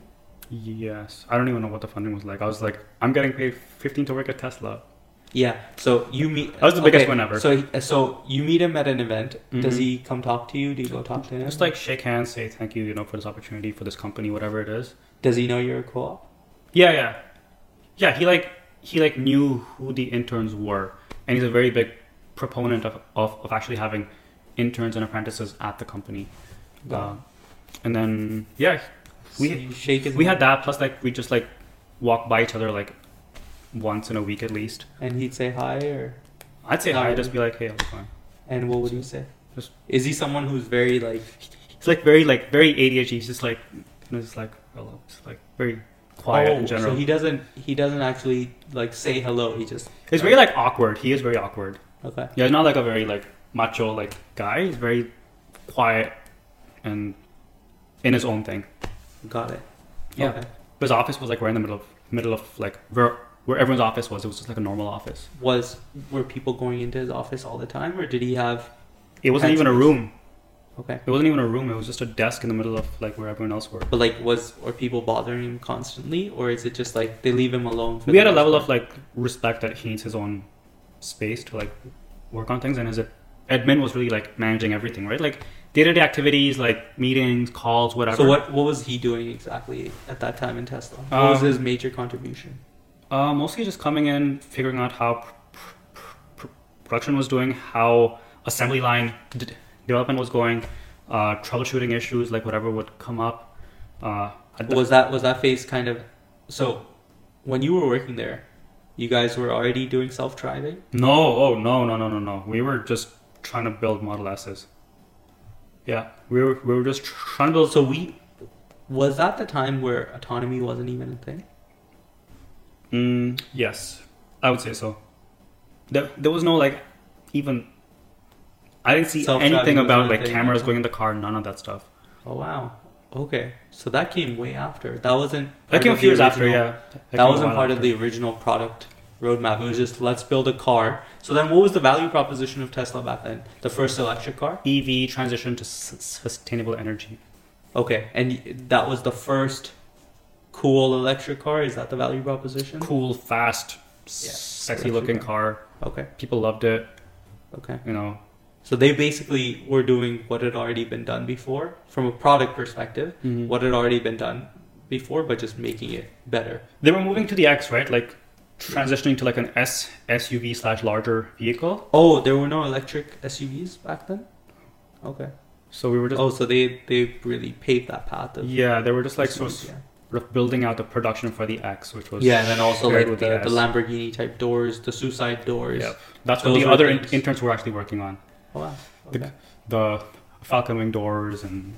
Is he really part of like the... Is he a product person? Is he the head of product at Tesla? I'd say, him and Franz as a team, yeah. Who's Franz? He is the industrial designer, the chief designer for the... Is he a co-founder as well, or no? No. Does he own a part of Tesla? Or probably does, I don't know. And stock options, but does he own does he have a huge percentage of the company? He has a very big say in the company. Okay. Yeah, very big say. Okay. And yeah, they're very heavily product and consumer focused, very, very heavily. Right. And how are they product focused? Do they go out and do interviews? Or how do they figure out what the market needs? What's that process like? Did you ever get any insight into that? I remember distinctly that the door handles when they approach you, right? That was actually something that was developed by an intern at the company. And how did the intern get that idea? It's creativity, but also this like wow factor. Like, when you like look at something, you're just like, oh my god, wow, that is so cool. Yeah. That's what you always want to go for. Right, but like, I guess there's different ways of doing like product management. Mm-hmm. One of the traditional, like very common ways is you go to a bunch of customers or people that might want it, or just do random interviews in general and be like, what would you like in a car? Yeah. What would be the coolest thing? Yeah. What are your wildest dreams? Was that happening at Tesla, or was it, let's close my eyes and think of the most creative thing we can do, the wow factor. Let's put it in a car and let's see if people like it. I think it'd be a mix of both, right? So Elon was pretty like exposed, I guess, to the Tesla forums. Okay. It was a huge like online thing where people would go and post and just share ideas like, oh, so the first Tesla had been successful. The sedan had been successful, and there were forums. It was, yeah. That were. It was like groups and clubs and meetups and stuff that were like forming around this like. Okay, so thing, he would right? go on it all the time. Yeah, he would like. He'd be exposed to it directly or indirectly, I don't know, but he knew like, okay, this is what the pulse was in the market. Yeah. And that plus of course like thinking like, hey, you know, what do you want a car to do like 20 years down the line? And that's sort of where like the whole visionary aspect comes in. It's like, okay, what autonomy, if, yeah, like when you think of it that way, autonomy makes so much sense, right? It makes sense now. I wonder if it made sense in 2014 though, because there was no one. I wonder how he came up with the realization that autonomy was the future. Yeah. Although, yeah, I mean, you're probably way closer to Elon than I am, but I feel like, yeah, maybe Elon is more of a product guy than an engineer guy. Yeah. You know what I mean? Like he has that switch where he's like, autonomy is required. It doesn't matter whether it's possible or not. And if you put that lens on, then you kind of forget all the engineering constraints and you just drive people to do it. And maybe that's what he did in that instance. Because I don't know how much, I mean, you said you're still in engineering and you're still like looking up, but even look at Argo AI. Yeah. Which I would say is probably top 3 biggest autonomous divisions there is. Shut down because Ford was like, we can't do self-driving. There's no way. It isn't easy. So data is king, man. So there's a lot of companies saying this is not possible from an engineering perspective. But Elon still drove it home in the earliest of times, right? He will achieve it. It's just a matter of time. He will achieve it because he's that product guy who says it must be done. I don't care how it's done. The way he thinks is very, like, you know, first principle thinking, right? Okay. The approach is always going to be, what is the barrier to getting there? Okay. And what is the barrier for autonomous vehicles? All the different cases, exceptions, right? The long tail cases, of autonomy, the exceptions, the long tail of right. autonomy, and how do you solve for that? Correct. So, his thinking is we want to gather as much driving data as much as possible in the entire world, so that we know how humans behave in a car when they drive. Because ultimately, what is autonomous driving? It's just the human thought algorithm going into a vehicle. That's all it is. And he really believes that if he collects an infinite amount of data, he would have solved the problem. Not would have, he will, because he already has the data. No, I agree. They've been collecting data for years now. A long time. Yeah. Like, I think Gen 3 maybe of like Model S had cameras in it, and they were like cheap VGAs, man. They were like blurry as shit. What? Like fisheye lenses? Regardless, they were whatever. Blurry, they were like he was really still collecting data for no reason. Exactly. Like, like that plus accelerometers plus like all these things. Like just having that backbone of data, and then there was interns who were hired to like do the image processing and stuff. Annotate the data. Yeah, basically like look at data it. label. Yeah, exactly. So once you have that big call it image processing, but it's just them sitting for 8 hours a day and just labeling, which is critical, obviously. He was so smart because he's just like, just don't even think about it. Just put the cameras in every car. We'll see what happens afterwards. And then they just ship those vehicles out to people. They're driving. They're collecting data. They're getting the data, using it to build really autonomous cars. Data is gold. But that being said, he is the owner. I think owners do have, when you have founders, they do have that psychological leverage because they're paying everyone. Yep. That it's always their way. Not just that, but happens. I think they've earned it, right? Because they've put in so much sacrifice into it that there's a level of respect here. It's like, okay, this guy knows what he's talking about. He's proven it out with the Roadster, now with the Model S. Like, okay, fine. You know what? There's a track record there. And then PayPal was before that, and Zip2, whatever. Like, okay. Yeah, I guess I've been thinking about this recently quite a bit, where it's like, why is there just such a stark difference between how someone who works at a company is treated and how the founder is treated? And the reality of the matter is that person put up money instead of just getting paid a salary. That person believed in the company when no one was there. That person went through the trials and tribulations when like everyone basically shat on them. Shat on them. And then also they're the ones who are funding this whole endeavor, right? So they have the leverage and the ability to make 1,000 mistakes without any repercussions. Whereas someone working at the company will not. So if you're working there and you make even 1 or 2 mistakes, you will be cut. A founder, possible, but less likely than not. I mean, Steve Jobs is a prime example, right? He got cut from Apple. But again, more likely than not, they have more leeway, and they deserve it because, again, they're the one funding the whole endeavor while you're sitting at home and getting paid. Every I think founder or CEO, I think when they get wealthy, I'm just like, totally deserved it. Yeah, because they had to go through such a roller coaster. It's not easy, every man. Single day, yeah. It's not easy. Business is not easy, and I'm just like, you just look at especially when you're not making any money, dude. Like, especially when you don't have customers. And you're just trying to figure it out. Everything's on the line, right? Like your name, your money, your health, your family. Like, you do give up a lot to. Do you think Elon Musk had to go through years of no health insurance or dental insurance? Oh, probably. When he was starting out. He was probably eating like top ramen for years. Yeah. So you come you do 8 months at Tesla, you come out, you go into 2B, 2B, you're ready to learn. So it was a good term for you, I assume. I was ready to learn. It was hard, but it was a good term for you. Plus I was ready to go back to California. I was like, yep. So where did you work after? Apple. Nice. All 3 work terms after that. In mechanical design. Wow, that's huge. Yep, manufacturing. Did you have to work hard to get that interview and then pass it? I didn't even have an interview, truth be told. How? Okay. They had like a test to take home. Yeah. And I just gave it my all. I was like, you forgot school for those 3-4 days. Yeah. So it was. I had to give it in. Yeah. The day of one of my exams. Midterm? I think it was a midterm. Yeah. Okay. So what midterm was it?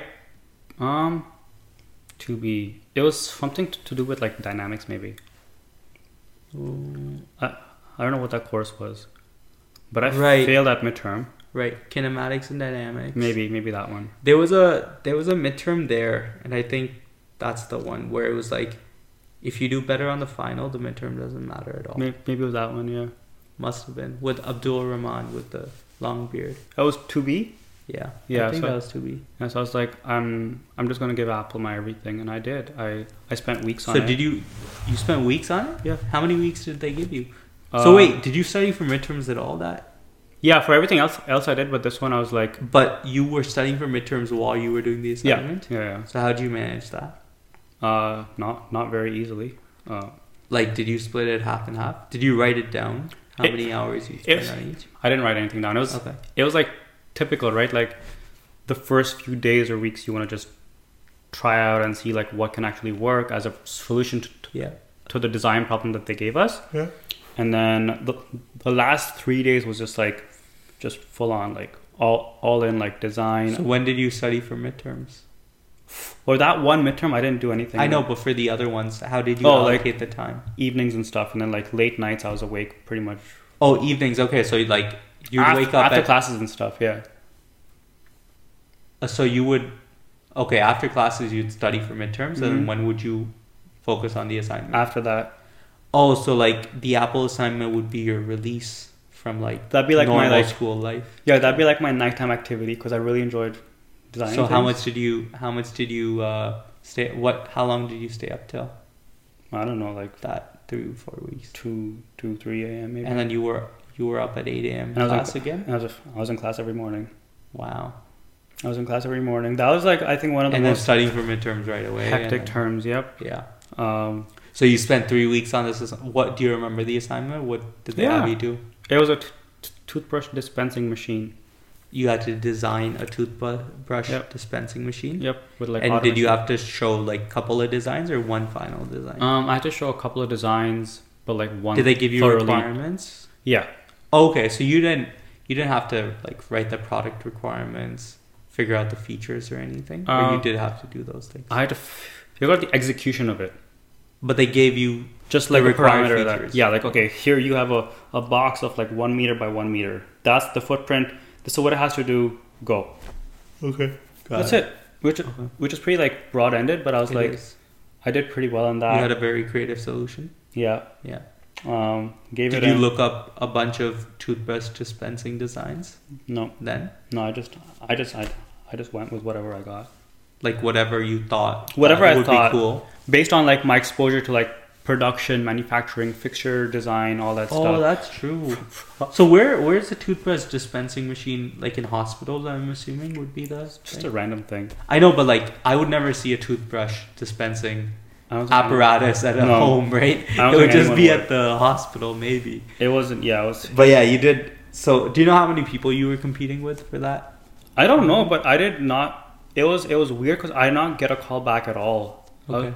You submitted the presentation. Yeah. You didn't get a call back. I didn't get a call back. You were probably bummed out of your mind. I was really annoyed. Yeah. Sad. Everything, and then like. Was that your first, like, hard take-home assignment? Like something you gave your all? That's I think that was it. Okay. And then like the day of when the results were coming out for jobs, I was like, yo, shit. You don't have anything, right? No. That's the day I got the offer, right? Oh, you got it. Yeah, but like before that. Before that, I was like dying because I was like, I had all these interviews and stuff, and they didn't work out. Which ones did you have, except Apple? Were there any other like high-profile ones that turned to? The typical like GM, Toyota, there's that. Like those were very impressive. But this is after having gone and worked in California, which is like automotive company. Yeah. So, and especially like at that time, GM didn't have Cruise yet. Like now I look at GM completely differently because they have Cruise. They were just doing Toyota. like gasoline vehicles here in like St. Catharines. Right. It's like whatever. Right. So so you get the Apple offer, probably on top of the world that day. Top of the world. I was like, fuck yeah, I'm going back to the Bay. How'd you celebrate? Did you call your parents right away? Yeah. And what did they say? Well, I first cried a lot. You cried? Yeah. Like with your parents or without? No, on my own. That's amazing. I was like, damn. I made it. I actually made it. I made it.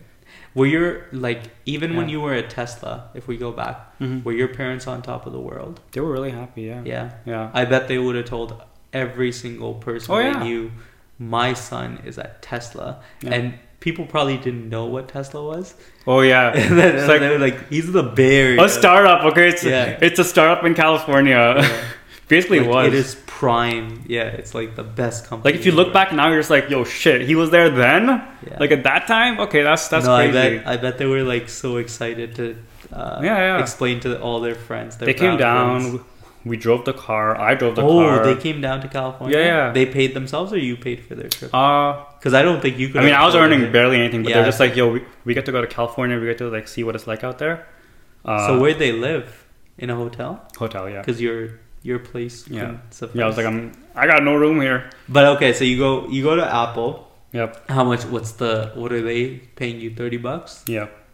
Slightly more than that, and then huge, yeah. Meals were not paid for. You know what's funny? Housing was now in 2019. I think or 2019 or 2020. I found out what co-ops get paid at Apple now.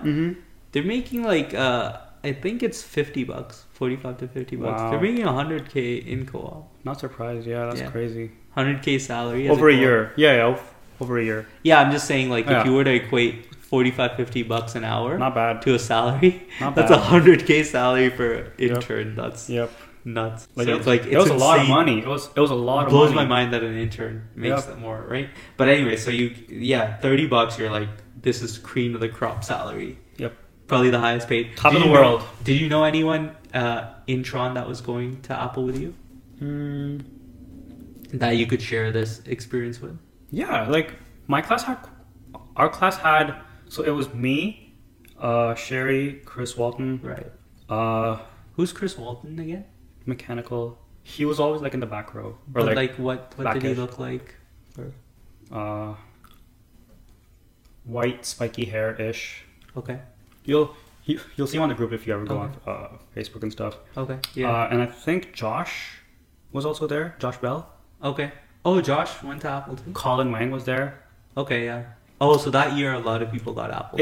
No, it was actually like maybe 10 of us in the class that got Apple. Yeah, that's nuts. Yeah. And were they all doing mechanical design or most of them were? Yeah. Oh wow. Okay, so they had the same assignment that you did. No. They were in product design. I was in manufacturing design. Got it. Okay. Yeah, I didn't realize how smart Sherry was until years later. Like she's super smart, worked super hard. Very talented. Yeah, always on the dean's list. Mm-hmm. Very, very impressive. Yeah. But yeah, Colin Wang went, and then I'm assuming his two friends went as well. They were like 3 roommates that cooked together, did everything together. It was Colin Wang and his Calvin? 2 friends. Yeah, Calvin. And who? Was I don't remember the Sam? One. No, not Sam. There was another person. Oh, actually, no. We have a picture of us from the Bay Area. So Craig was there that time. I think Craig at that time probably stopped playing football because I remember he dropped out of football. Okay.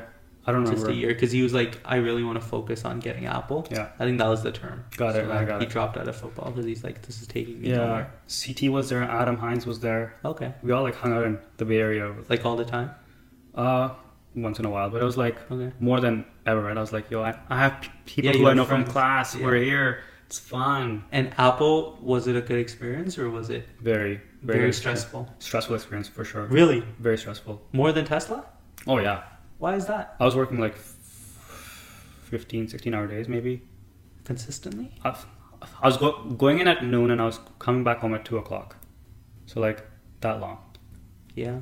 So it was a fun part because I was like, I love this thing. It was a lot of fun. It was like worth it. Was Sherry and Calvin and all of them doing the same thing? They were also working long hours in their own teams. Yeah. Why was Apple so much more stressful than Tesla? It's not like was there a deadline to meet or deadlines? You just want to prove yourself out because you're an intern. You want to work hard. You want to show that you can deliver. At that point, you really want to go back, right? Yeah, that's the goal. Like it's like get a return offer and you're at a dream company. Exactly. You're like, if I miss this opportunity, I might never get it again. Exactly. And I don't know if I fully realized this, but like I think at that point there was a notion. I don't think I realized it until years later. Mm-hmm. But it's a lot easier to go back as a co-op than a full-time job. It's a lot easier to go back as a co-op than a full-time job. What do you mean by that?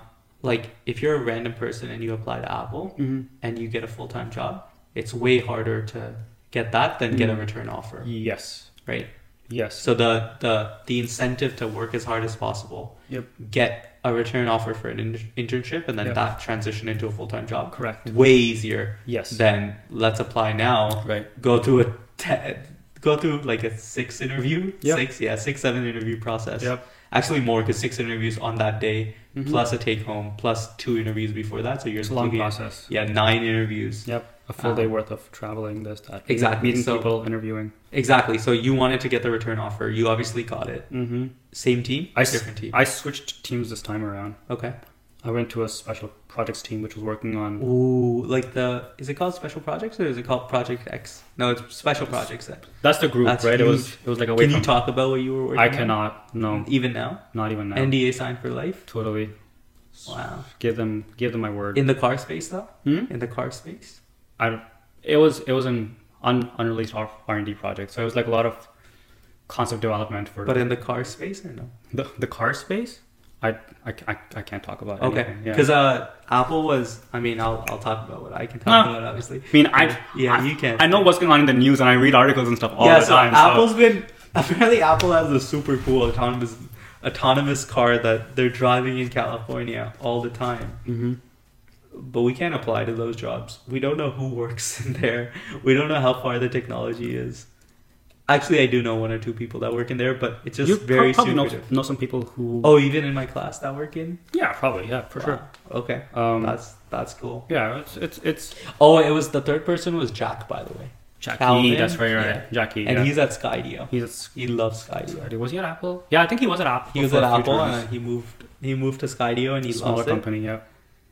I talked to him a year ago, and he got very married and different stuff person. too, right? He got married, but a very different person. Very like, I guess maybe way more like his confidence just grew. Mm-hmm. So he was already kind of confident, Yeah. and then it grew to a different level now that he's working and he's senior. I think he was very competent out there. I think he was a 40, like he was like the 40th or 50th employee of Skydio, so he has that senior stature. Yep. But so you go to the special projects team. Mm-hmm.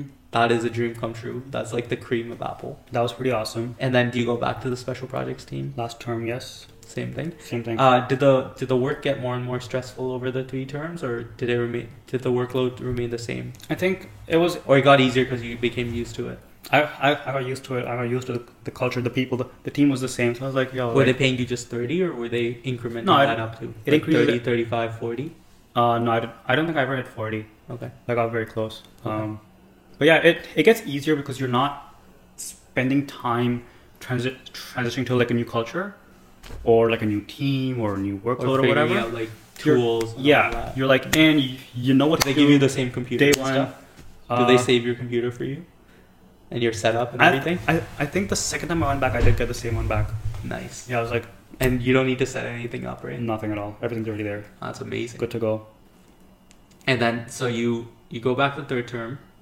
I assume you asked for a return offer. I did. What did they say? Things were in flux at that time on the team. Like, what does that mean? Why were they in flux? They weren't sure about the long-term prospects of the project, you know, and people were sort of. But like the special projects team probably has a ton of projects going on. So and you had already worked there for 12 months. Ours was the biggest like R&D arm basically. Okay. So what was happening at that time is individual projects were being taken to like into like a different organization basically within the company. Right. For additional product development, right? So it's like you have to think of it as like a North Star that you have. Right. But then you have to have like smaller things that you achieve on the way there. Right. So to achieve those things, you need to branch off and just break apart the team. Okay. So that was happening, and they're just like, yeah, we don't know what the long-term prospects are, so we'll hold off for now.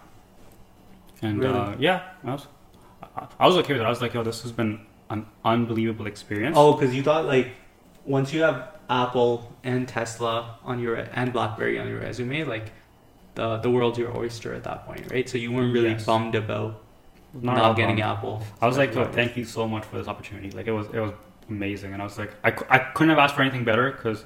What were so coming out of there? What were your prospects like? Like, what was the next ladder for you? That was actually one of the pivotal moments in my life when I left the company. Yeah. Yeah, because I didn't know what to do next. Like you were going into 4A at that point. I was going to 4A. So you were still in school. I was in school. I was going to come back, do 4A, 4B, graduate, and then Don't know. Yeah. But definitely mechanical though. Yeah.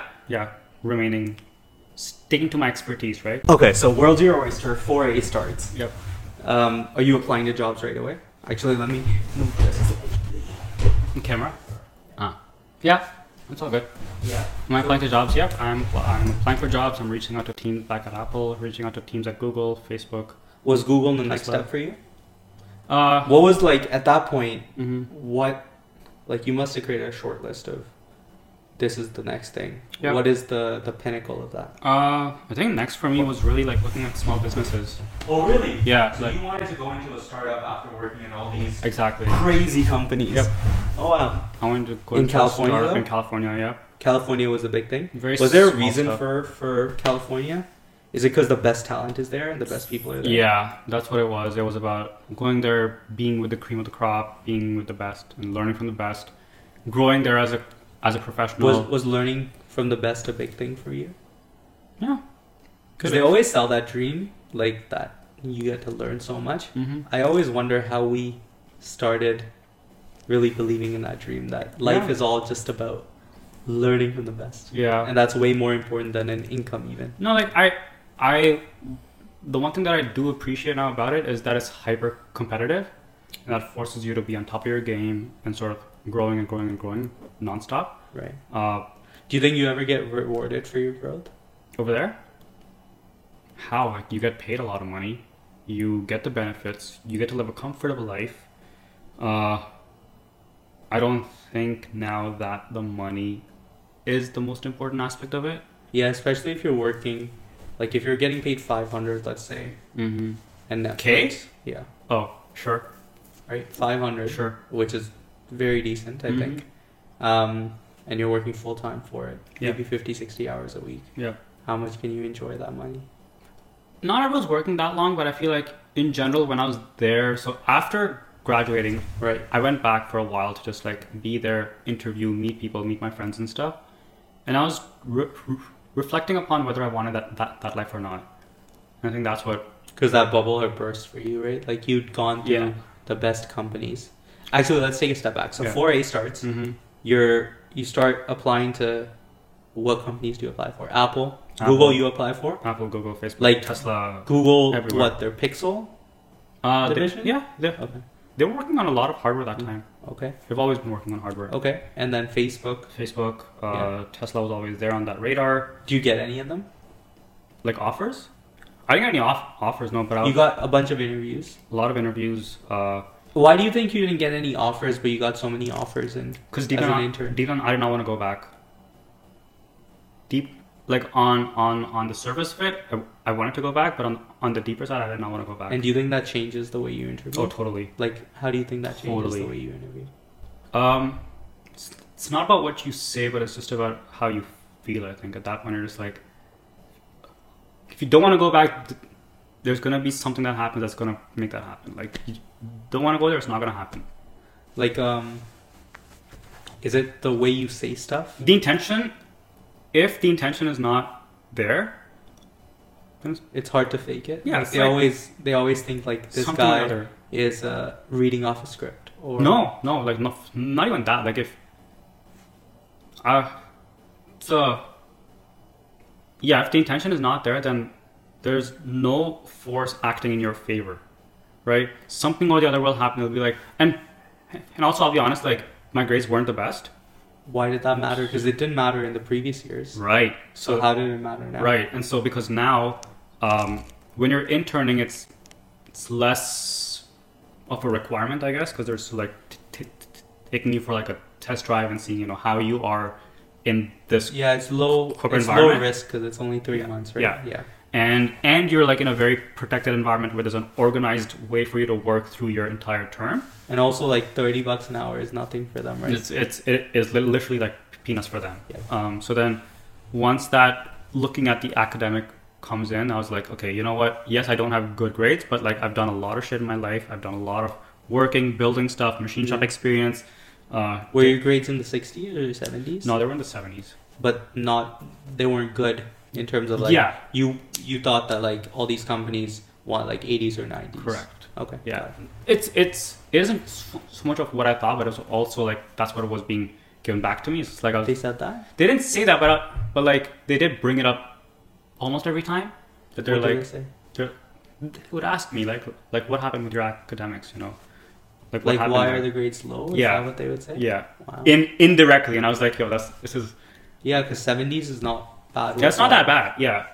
It's not even not that bad. Like 70s is above average for some programs, yeah. yeah. Yeah. So I was I like, think mechatronics is above average, honestly. and I was like, you know what? I'm not perfect. I don't have the grades, but you know what? I work my fucking butt off, Yeah. and so I can create cool shit. Like that's so you the got important part. like all these, like you were interviewing for Google, Facebook, Apple, Mhm. getting to the last round even, Mm-hmm. Yep. and then them saying grades is a concern.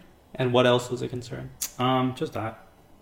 That was the big one, and like that really hit my ego hard. I was like, Yeah. yeah, I don't think I'm worth that. Worth those companies? Yeah. Even though you'd interned there for Yep. 4 terms Yep. now.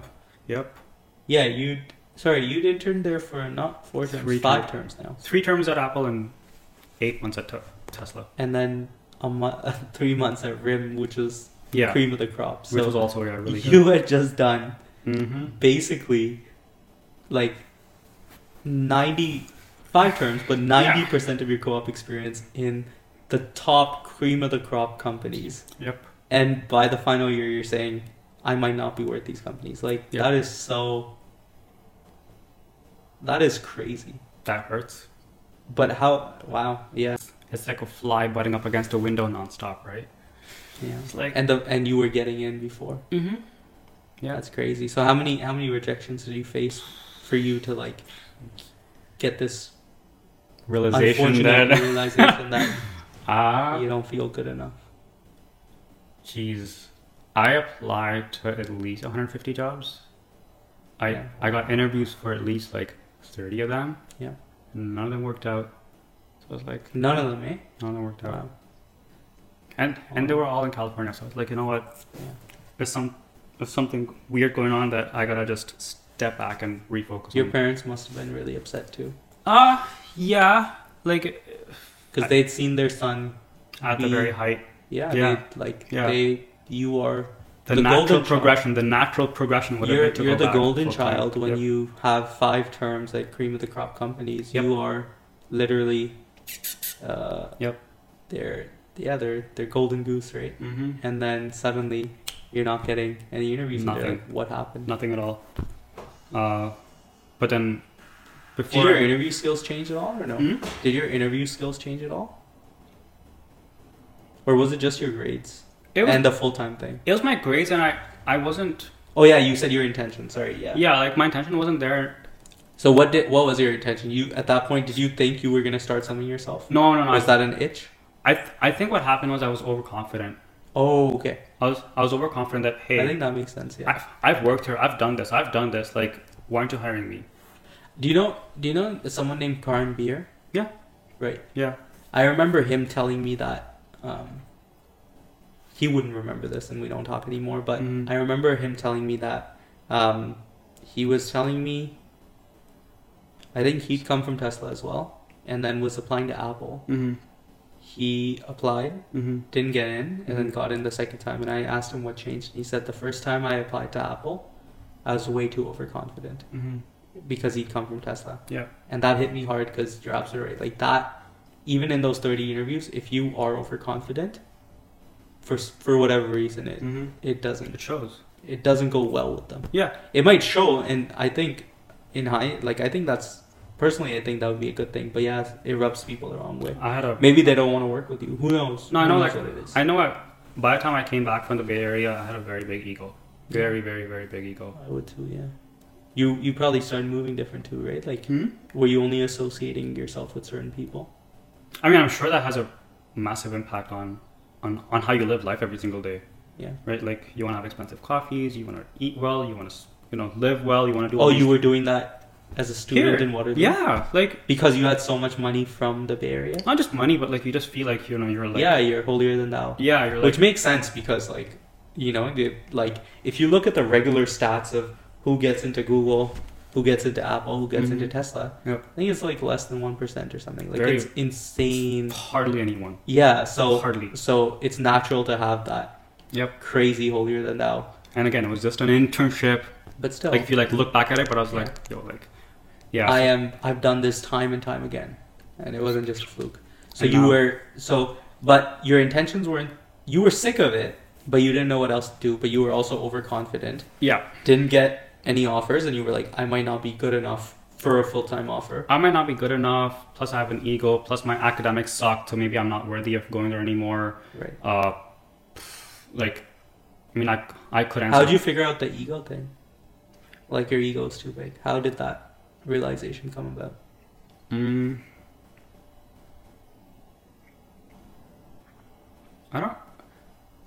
I had a lot of dark months after that. When after graduating, I spent a lot of time just on my own. Cause At home? yeah, like And what are your parents saying at that point? Look for jobs, or they were just like, take your time and figure it out. Cause I this was is not working. I was not in a good spot mentally, physically, emotionally, spiritually, any of those things. But because like what ended up happening is once we graduated, most of the people that I was friends with packed their bags and moved there. Yeah. And I was here like trying to go back, and like just constantly like hitting against a wall. Like at some point you just like. Did they empathize with you, or did you feel like they, like all your friends? Oh, dude, we're long gone. Oh, they didn't even talk to you. They were long gone. Like once they're gone, they're gone. Like no one checks up on you. No one's there checking up on you. Even though you'd spent a lot of like me and quality you time, yeah. Me and you didn't spend a lot of time together, so we never had that. But like all these people that you spent time with in California, none of them checked up on you. No. Oh wow. Maybe like one would just like once in a while just message and say, hey, how's it going? And then they would probably give you the same generic. Yep. Like so that happened, and like I think I don't. Did you ever contemplate doing something to yourself or no? There were times when you feel worthless and you're just like, okay, what do I do? What is life even worth if I can't make anyone in my house proud or this or that? Like I've achieved all these things. Like what is the purpose of life? Yeah. Right at that point, you're just like, okay, well, why am I even alive anymore? Right. And then, of course, like you don't want to go to a point where you do something. Yeah. Do thoughts cross your mind? Of course they do, but like that's where you need to find that root. And there's been so many people who have come and gone before us. Everyone's gone through it before. Yeah. So it's like there has to be an answer out there. Yeah. And so like at that point, like I was just like, okay, you know what? Let's not for a change pursue California anymore. Let's see what else is out there. Let me get my life back on track over here while I'm here. Yeah. And then see how it How goes. many months had it been since graduating? Well, actually, after graduating, I did get a job. I was working at Talmic Labs for like a while. While going through these depressive moments? Yeah. Oh, you had a full-time job? Yeah, I had a job. So then why did you feel so low if you had Talmic Labs? Because I was... Because Talmic was also like... Yes. It was like... Cream of the crop at that time. Right? Yeah. Like, and so what ended up happening is I graduated, I got a job at Talmic, and I was like, I'm going to go design cool shit, build cool shit. Like I'll have a certain like expectation of work like California, because that's what they had portrayed themselves as, being a very, progressive California like company. And unfortunately what ended up happening there is I got pushed way to the bottom of the stack, because people with seniority were sort of running things over there. Anyways, they've been in various industries, they had the experience, they were talented, of course, but like they're just like, you're just a new grad. What did Talmic Labs rebrand to? North, got it. Yeah. So there's massive, it's like you're just a new grad, man. Just go do like my stuff. old boss used to work in North, but anyways, who? Continue. Your old boss? Scott Harrington, yeah. Okay. Yeah. But anyways, continue, yeah. Oh, so that was a humbling experience. I was like, dude, I've designed cool stuff. Like, I've been at Apple, all these places where I've built really cool stuff. Like, give me an opportunity to like do stuff. And they wouldn't. Like, no, like I that's where like I feel like I began to feel very low about yourself, worthless and low about yourself, because you're just like, dude, I've been through all these experiences. Why am I not being given a chance to do it? Right. More of that. Right. And then like just 6 months later, I was like, I can't do this anymore, and I just like left. Oh wow. Yeah. Resigned. Yeah, I just resigned. I was like, I need time to recoup myself. With your boss, and you were like, yeah. So what'd you tell him? My project was just wrapping up, and I was like, you know what? I don't think I want to proceed because I need some time to recollect myself and get my mental health and stuff on track. What did he say? And he's just like, you know what? It's okay. We respect your decision. We appreciate what you've done. We were just getting to get to know you and stuff. And I was like, yeah, I'm not like leaving, but I do want to like take some time to get myself on track, because otherwise I'm not going to be like. What do you mean leaving? Because you weren't going to come into work anymore. Yeah. Like, I'm not like leaving the country as such. Got it. Right? Like I'll still be in the area, but like I just need time to get myself on track. So how did that work out, where you went from having a regular income to zero? Yeah, 1 week it was like poof, gone. So did your coworkers? I knew what the risk was. I knew what the risk was, but I also felt like I had to do it. What did your coworkers reach out to you, or not really? We're still in touch. All of them? Most of them. Oh wow. Yeah, okay. We're still friends and whatnot. Like now that they're Google, you're still in touch? Mm-hmm. Okay. Mm-hmm. Yeah. Did they get a huge pay increase with Google? Of course. Employee? Everyone, like, good for them, and I'm very, very happy for them. Yeah. But that doesn't excite me anymore. I get that, but like was turning into Google, like did they get all the Google perks when they turned into Google? Probably. I don't know if they're... I thought you were in touch with them, so I thought like you would know. We don't even talk about that at all. Like, I just know that they got to a point where they were running out of money and they had to sell. Yeah. So they sold for a very cheap bargain. Oh, is that what it was? Yeah. Oh, I didn't know that. Yeah. I thought Google paid them plenty. Nah, Oh. not really. Bottom of that. But Google did let go of all the employees though. They did get rid of some people, but Oh, they did? a lot of them just transitioned over. Oh, nice. Good exposure. So you go from having a stable income to now zero. Zero income. How your parents were fine with it? No. Or was there a lot of turmoil? They weren't on board even when I wanted to quit. It was like my own decision. Okay. But I had to do it for my own health. But then did you have a lot of savings saved up to support yourself, or were they starting to support you at that point? I did save up quite a bit. Okay. But I was like, you know what? It is what it is. Like it's.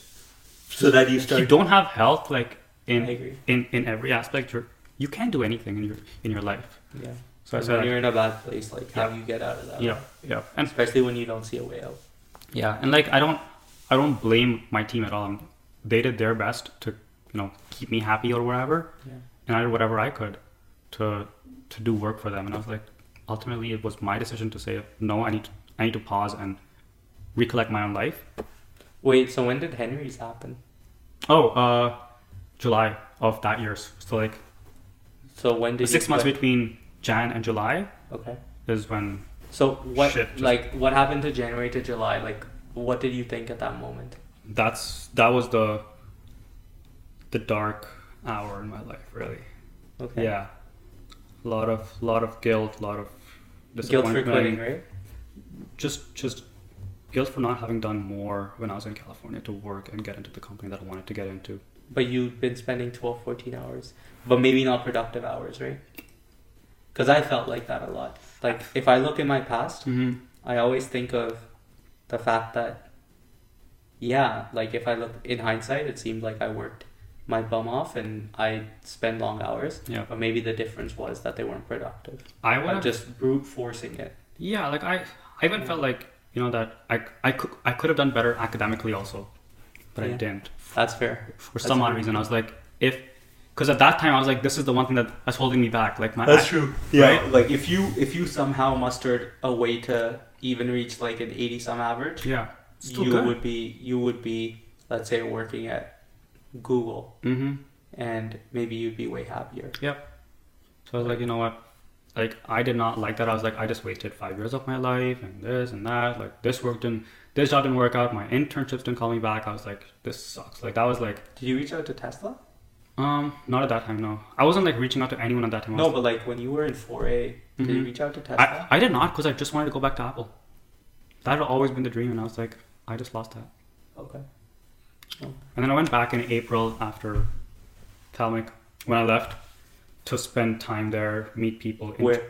California? Yeah. What company did you interview? Or it was just to meet people? I interviewed at multiple startups and 2 or 3 interviews at Apple too. Okay. Just meeting friends and colleagues and stuff. I was then what happened? It's like, I love this place, but I feel like I just didn't belong there anymore. Okay. I didn't belong there anymore, so I was like... Did you get any offers or no? No? I didn't get any offers. Did they tell you why? Did they tell you why or no? They just kind of vague? Sort of vague answers, pretty much.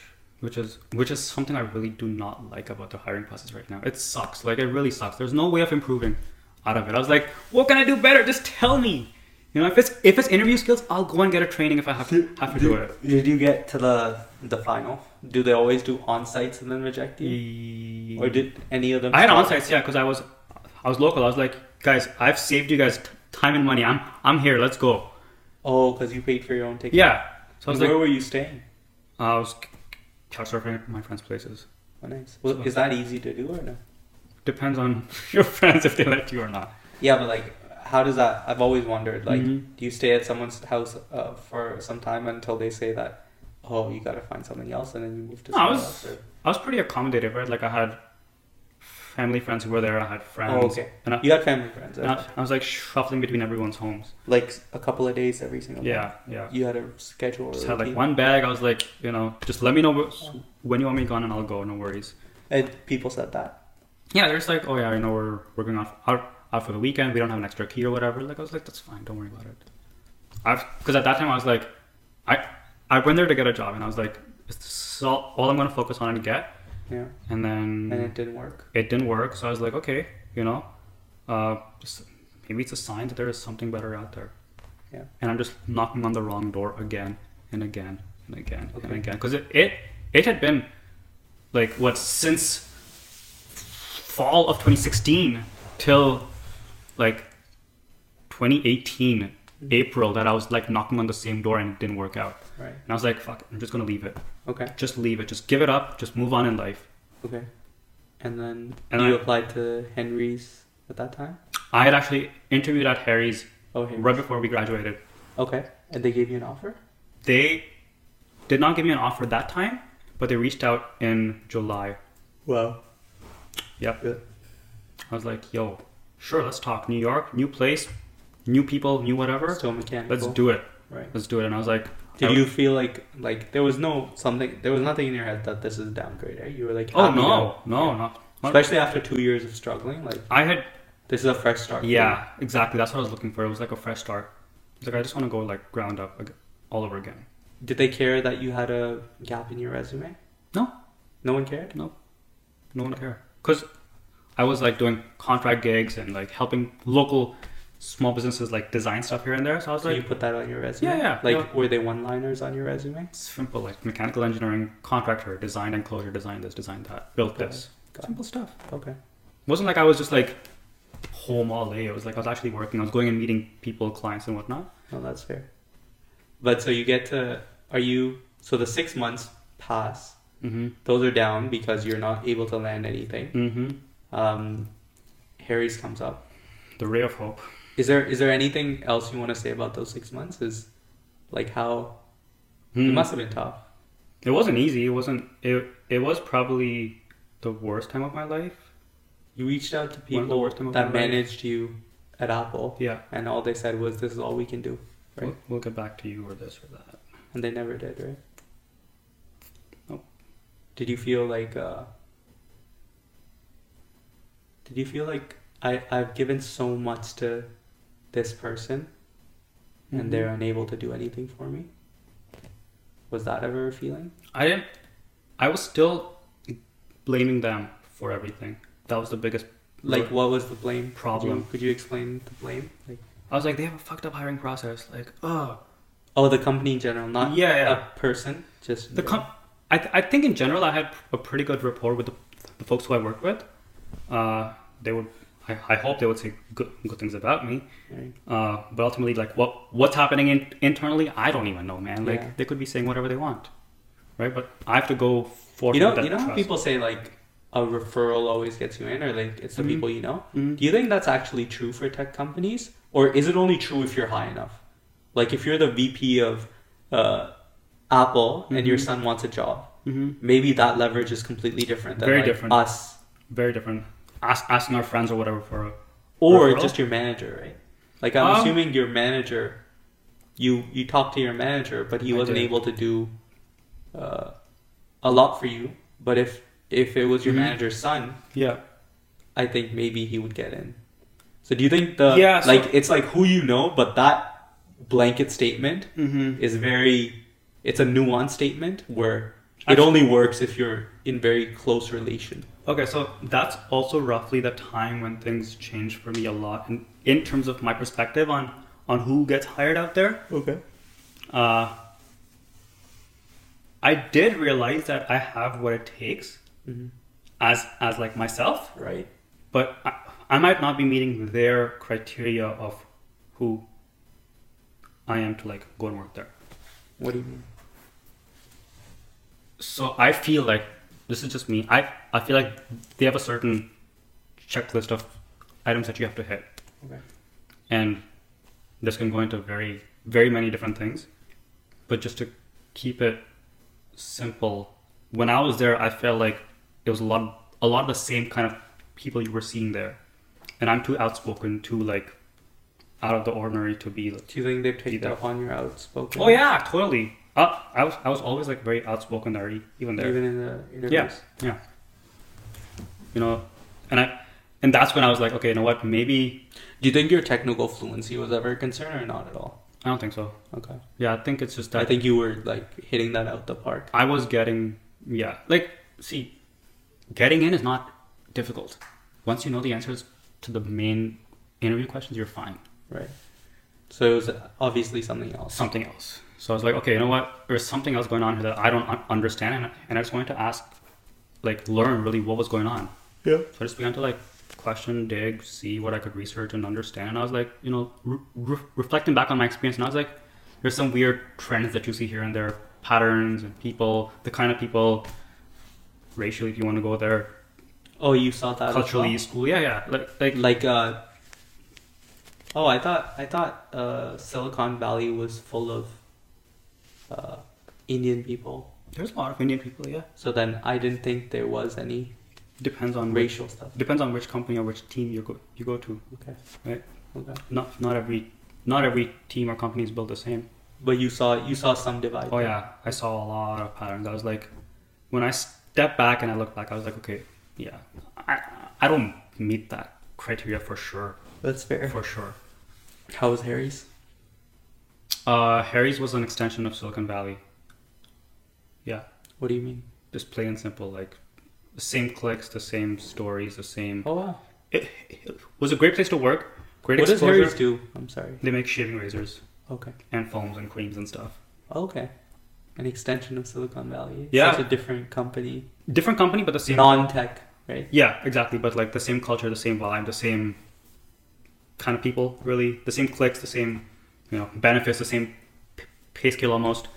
Oh wow, that's impressive. Yeah. Same pay scale. I mean, very impressive. New York and California are very much alike in many, many, many ways. Yeah. So yeah. how was that? It was a great exposure. I got to travel, to see the factories, got to meet great Did you people. finally feel at home or not? Not really. You know how you had this thing where... No, because I was, again, very outspoken. I feel like I'm rebellious in a lot of ways. And a lot of people... And have you don't ever like tried that. to control that or no? I don't think I want to. Okay. Even back then, like when you were at Harry's Apple, I mean... Did you ever say, let me take a step back and become more quiet? I'm not going to self-censor myself for that. Even when you were going through depression, you never thought, let's reflect on my personality? That's interesting that trait, you were like, I'm going to keep that trait. I'm going to keep that because I came to realize that if I don't put things out the way that they are, then I'm just self-censoring myself and I'm selling my soul for a paycheck. That's fair, yeah. And I've seen that happen, man. Like, people just change the way they talk. They change the way they behave. They change the way they dress. They change all these things. And I saw people transition in front of me, coming in new into the company at Apple, all these places. Except Tesla, everywhere else, I saw it happen. And I was like... Oh, are people outspoken at Tesla? Are people outspoken at Tesla? They just speak the truth. Like, it is what it is. If it's broken, it's broken. If it's not broken, it's not broken. Like, it's just facts. But then how does Elon still drive the direction if everyone's just outspoken? So internally, everyone wants to do the same thing. They want to create the best car. Correct. Okay. When there's office, so there might be a lot of... Okay. There are no office politics at Tesla? I didn't experience any of it. So why didn't you try to go back to Tesla then? So exactly. So after I came back from Harry's, I was like, I should probably go back to Tesla because that's been the best experience of my life, and it's been minimal politics, just focused people who just want to get shit done. How did you leave Harry's? Were you let go? Yeah. And did you see that coming at all? Oh, I knew it. How did you know it? What were the signs? I knew it was coming 6 months before it actually happened. How did you know? It was over a work trip. It was us having discussions about work, about the culture and stuff. And I think I'd said something at that time that didn't jive very well with the team. Do you mind sharing what you said, or is it confidential? I think I said that I felt like we were very elitist. Yeah. There was a very elitist culture in the company. And then what did they say? Just ghosted. What do you mean? Just ever since then. And no, but like, what was their reaction when you said that? They just weren't very happy. At that point, yeah, like you could tell. Did they say anything? You could tell. Plus, their behavior got tense. From that day onwards changed a lot. Was your manager there? Or? Oh yeah, she was there too. And like we didn't want to have political discussions, but somehow or the other, it just ended up coming up. And we would talk about Trudeau and stuff like that. And they're just like, "Oh yeah, we love it."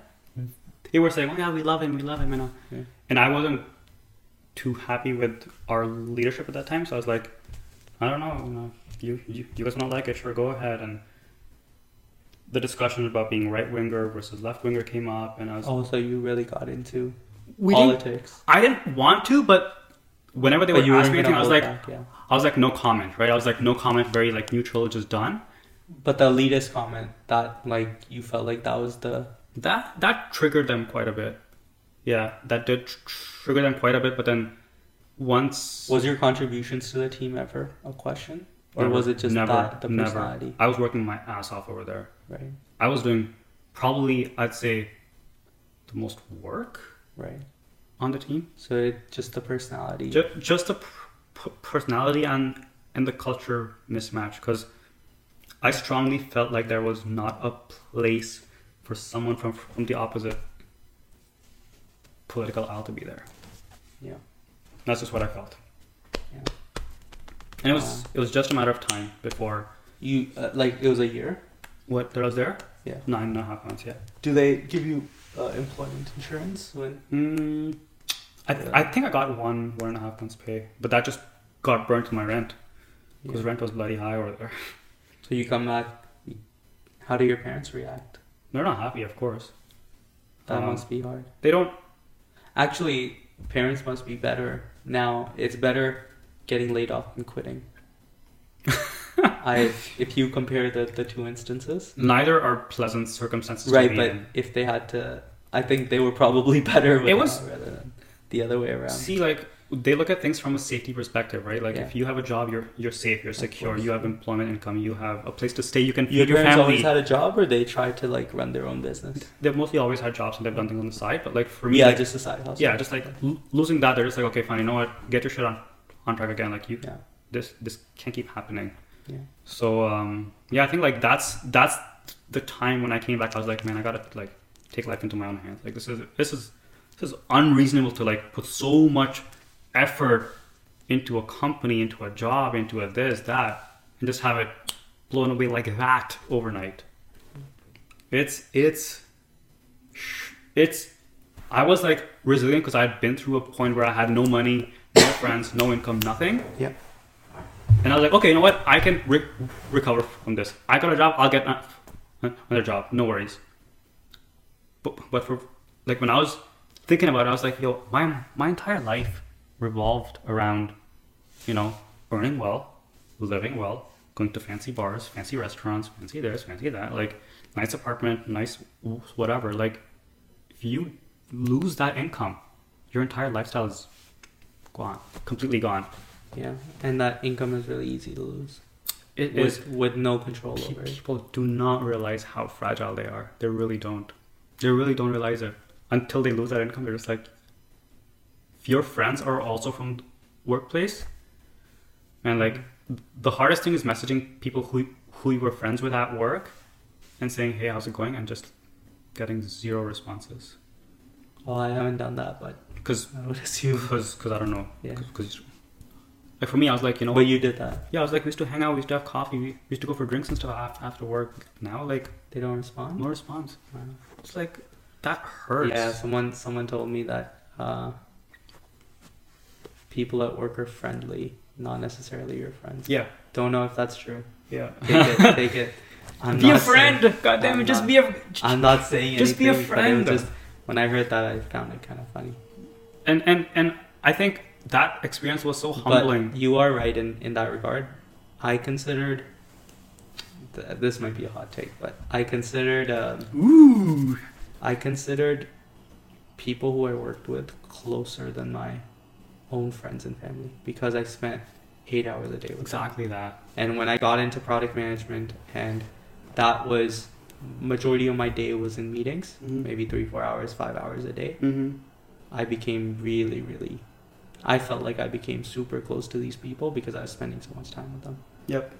And the hard realization was that we were spending so much time together because we were getting paid to do that. Right? It wasn't out of free will. Yeah. That was hard to get used to. It's humbling. It's very, very humbling. And and then also, like a job and then losing it. It's you don't have control over anything. And also when you lose it, no one really, like you have to figure it out. A business is a business and it runs like a business. They will skim the fat because they have to, right? Like imagine spending so much time at the office, earning your money, being so happy with it, going and buying nice groceries because you're just like, I want to feed myself well, I want to eat good food, I want to have a good drink, I want to have fun. Yeah, I agree. And now you lose that. Like, I saw that. Yeah, it's interesting. I remember like when I had a job, I was still trying to pay this condo, but the amount of financial freedom mentally you have when you're getting paid well in tech, you don't appreciate it until you don't have it anymore. And then you're like, oh, okay. I guess this is why jobs are so common. Like, that's why a majority of people in the world have a job. It's because that stable income really takes a level of stress off your head. The routine, yeah. The earning. 9 to 5, yeah. The camaraderie of being on a team in a company where everyone's aligned. A family feeling, really belonging. Right. Like, those are such deep traits. Like, that's your tribe. Yeah. That's your tribe. That's why we always, I mean, everyone I surrounded myself with, except maybe one friend, all of them work. No, 2 friends, I guess, but all of them work instead of owning their own business. Yeah. Yeah. So that's why you see it. So then you wonder, actually, this might be a good segue, maybe an ending point, but it's interesting. So, all these musical artists are self-employed, right? Mm-hmm. So they were talking about Drake recently and how, do you know the song "Going Bad" with Meek Mill? No. No idea. No. Okay, let's skip. No. Yeah. So it's a big song where Meek Mill and Drake got together after a beef or whatever. Yeah. But that song ended up making $24 million, right? Wow. So traditionally, the record label gets majority of that, and then the artist gets anywhere from 13 to 15%. That's 16% royalty, right? Like a tip, or 13 to 16% royalty. Not bad. But Drake is such a smart person in his business that they're projecting that he most likely got 10 million out of that 24 million, which is insane. Smart man. And then Meek Mill, when he asked his accountant what he got, his accountant doesn't even know how much he got paid, even though this is a multi-platinum album. Wow. So then they were like, well, how smart is Drake in his business movings? Because we don't hear about that. We only hear about the cargo jets, the infinite money. But where did that come from? Yeah. And he is so intelligent and maybe even ruthless that. So there was a new album that came out with 21 Savage and Drake. Okay. Do you know that? No. It's called Her Loss. It was like the biggest thing. I'm like very like into pop culture. It's okay. So a new album came out. I think it was last week or 2 weeks ago. It's 21 Savage, who's a prominent rapper, and Drake. Okay. Half and half album. Yeah. That album is produced and distributed by OVO Sound, which is Drake's label. Yeah. Signed to Interscope. 21 Savage has nothing on that. Like his label, his sub-label, no rights to that whatsoever. Business 101. Yeah. The house always wins, man. This Drake is the house. The house always wins. He's a shark. And you always wonder, how did he make so much money? Yep. Apparently he's been like that smart from day one. Yep. Whereas you can learn it. You can learn it. Yeah. So it's crazy. But we were talking about Harry's. So yeah, you get let go. How do you fall into real estate? I come back. I was very. Are you more depressed than the 6 months? No, I was actually way more motivated this time around. Because you were done. You figured out the game. Right? I was like, I figured it out, dude. Employment's never a long-term play. Yeah. Never a long-term play. Even though it is for your parents, right? Yeah, like they've had a different upbringing, different lifestyle. Like Did they have all these layoffs too, or no? They've probably. My dad had one. They've had like 1 or 2 maybe in their career. Yeah. But even that's like nothing. And I was like, you know what? Like we're in the land of opportunity, whether you like to believe it or not. People set up companies here all the time. It's a great place to set up shop.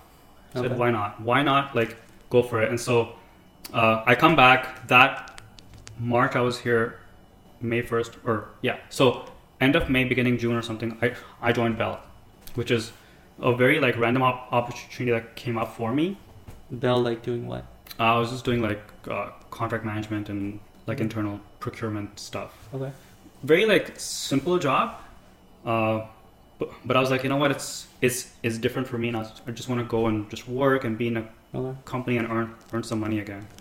So that. But you want to do something for yourself. So always. That's always been the goal since Waterloo, actually. But now you're way more motivated. Now I'm like just now gotta find something to actually do it. Yeah. Okay. Yeah. And like what I thought was a flame was really just like a little spark, right? Yeah. So I go to Bell.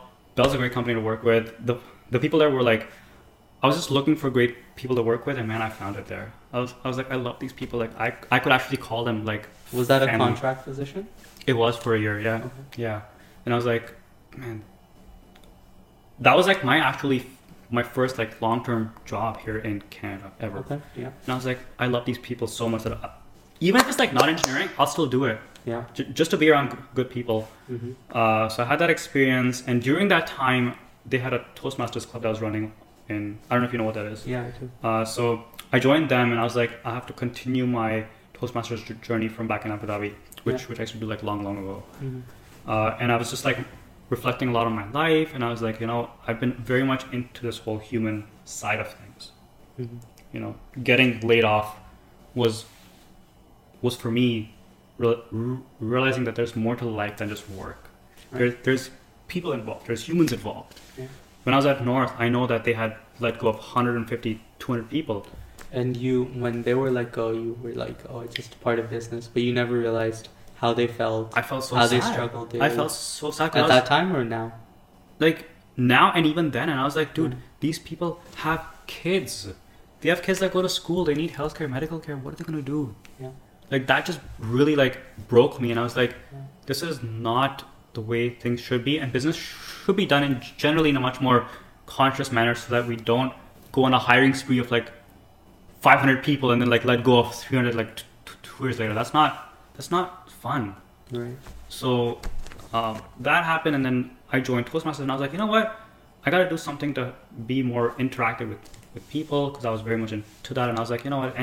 Engineering is fine. Like it's good to have a degree and stuff, but I want to be very much more one-on-one with people, building relationships, helping them, really like working from the heart, less so. You know, was real estate a natural? It was. It just came up out of nowhere. I was like, I got into it while I was at Bell during COVID time. I was like, I want to do something to work with people. How did you get into it? Just took the course? The real estate? Yeah. Like I took the certification. I mean, I just enrolled for the course and how much was it? By the end of it, I paid probably $7,000. So you like that requires quite a bit of mental effort to give that money up. So how did you come to the realization that I'm gonna spend $6,000 getting a license? I didn't even think about it. I just did it because you were like, I need to find something to. I want to serve people. I want to help people. I want to do something that's not about me. It's because everyone does it for the money. A lot of people do it for the money. Is there money? There is money. There is. There is money. And is it money on average, or is it just for a select few people at the top? Most people can make a very good income doing it. Full time? No. Then? Like, most agents don't do that many deals in a year. But for me, it was big. So, being the contrarian and the outspoken person that I am, I would see a lot of people going into the program who were just like, there's a lot of money in real estate, there's a lot of money in real estate, there's a lot of money in real estate. But I had a lot of bad experiences in the trade when I was like looking to lease or whatever. Like, it was just like a transactional thing. And I feel like there's a lot more human emotion involved in a deal. Right. And that is what I personally wanted to bring in, was that heart aspect to it. Do you have a TikTok? No. Why don't you? I stopped social media last month. But you still post on Facebook? I do post on Facebook once in a while, but I'm just like, in general, I want people to be living more eyes open in the real world lives. Okay. I've worked at big tech. I know what. Or even YouTube Shorts. Because I know, like, those are the ones which I actually like do not like personally. Yeah. It's like I don't like instantaneous things. That's fair. I like more deep conversations, deep discussions. That's why I have a podcast. What's the podcast name? Salad with Sam Show. Nice. And is it you and a co-host? Just me. Just you. Just How me. often do you do it? I should be doing it once a week. Are you doing it once a week? I'm on a bit of a hiatus for some personal home stuff, but That's fair. Yeah. We try to do this once a week, but it's very, very difficult. Like I went to Hawaii last week. It was hard to do, but we're back again. But yeah, it's once a week seems very, very easy because like you have 6 days. But it is quite a bit just arranging, getting everything together, then post editing. There's a lot. What do you edit in? I don't really edit it. I just go raw, add in. Do you snip it up into shorts as well or no? Nope. Okay. Just keeping it simple. Just one thing. Just record, entry sound, exit sound, upload. On your phone? Or on a PC? I could do it on my phone actually if I really want to do it, but I do it on like GarageBand. Oh, nice. Yeah. Is it a video? Nope. Or audio. just sound? Audio. And release it on Spotify? Yep. Nice. Spotify, Google Podcasts, Apple Podcasts. How many listeners does it have? I don't know. 10? I just do it because I want to do it. No, it's fair. Yeah. I don't. But I like ever since I started trying to do social media full time. I've been really obviously you have to be into your metrics. Definitely. But it's crazy how low views the podcast might get. But if you edit it into shorts, you can really strike. Yeah. For a few thousand. I know. But anyways, we might end it here because it's getting a little long. And we'll talk offline. Cool, but man. Hope you enjoyed the podcast. Thank you for having me, Abby. No problem. Pleasure. It's been a pleasure. Another proper podcast about your real estate. Yes. Yes, for sure. And that would be a bit more serious. But Well, hope you guys enjoyed it. Thanks for joining in. Bust. what do you think the title should be? Tally or Bust? Or the Waterloo Experience? I feel like it's busted but made it. No, but should it be the Waterloo Experience? Or should it be Tally or Bust? Yeah, I do Tally or Bust. We did talk a lot about the Waterloo Experience. Exactly. So that's probably going to be the thing. And we'll have to come up with a good thumbnail for it too. We'll do something else. We'll see you guys soon. Thank you guys. Take care. Peace.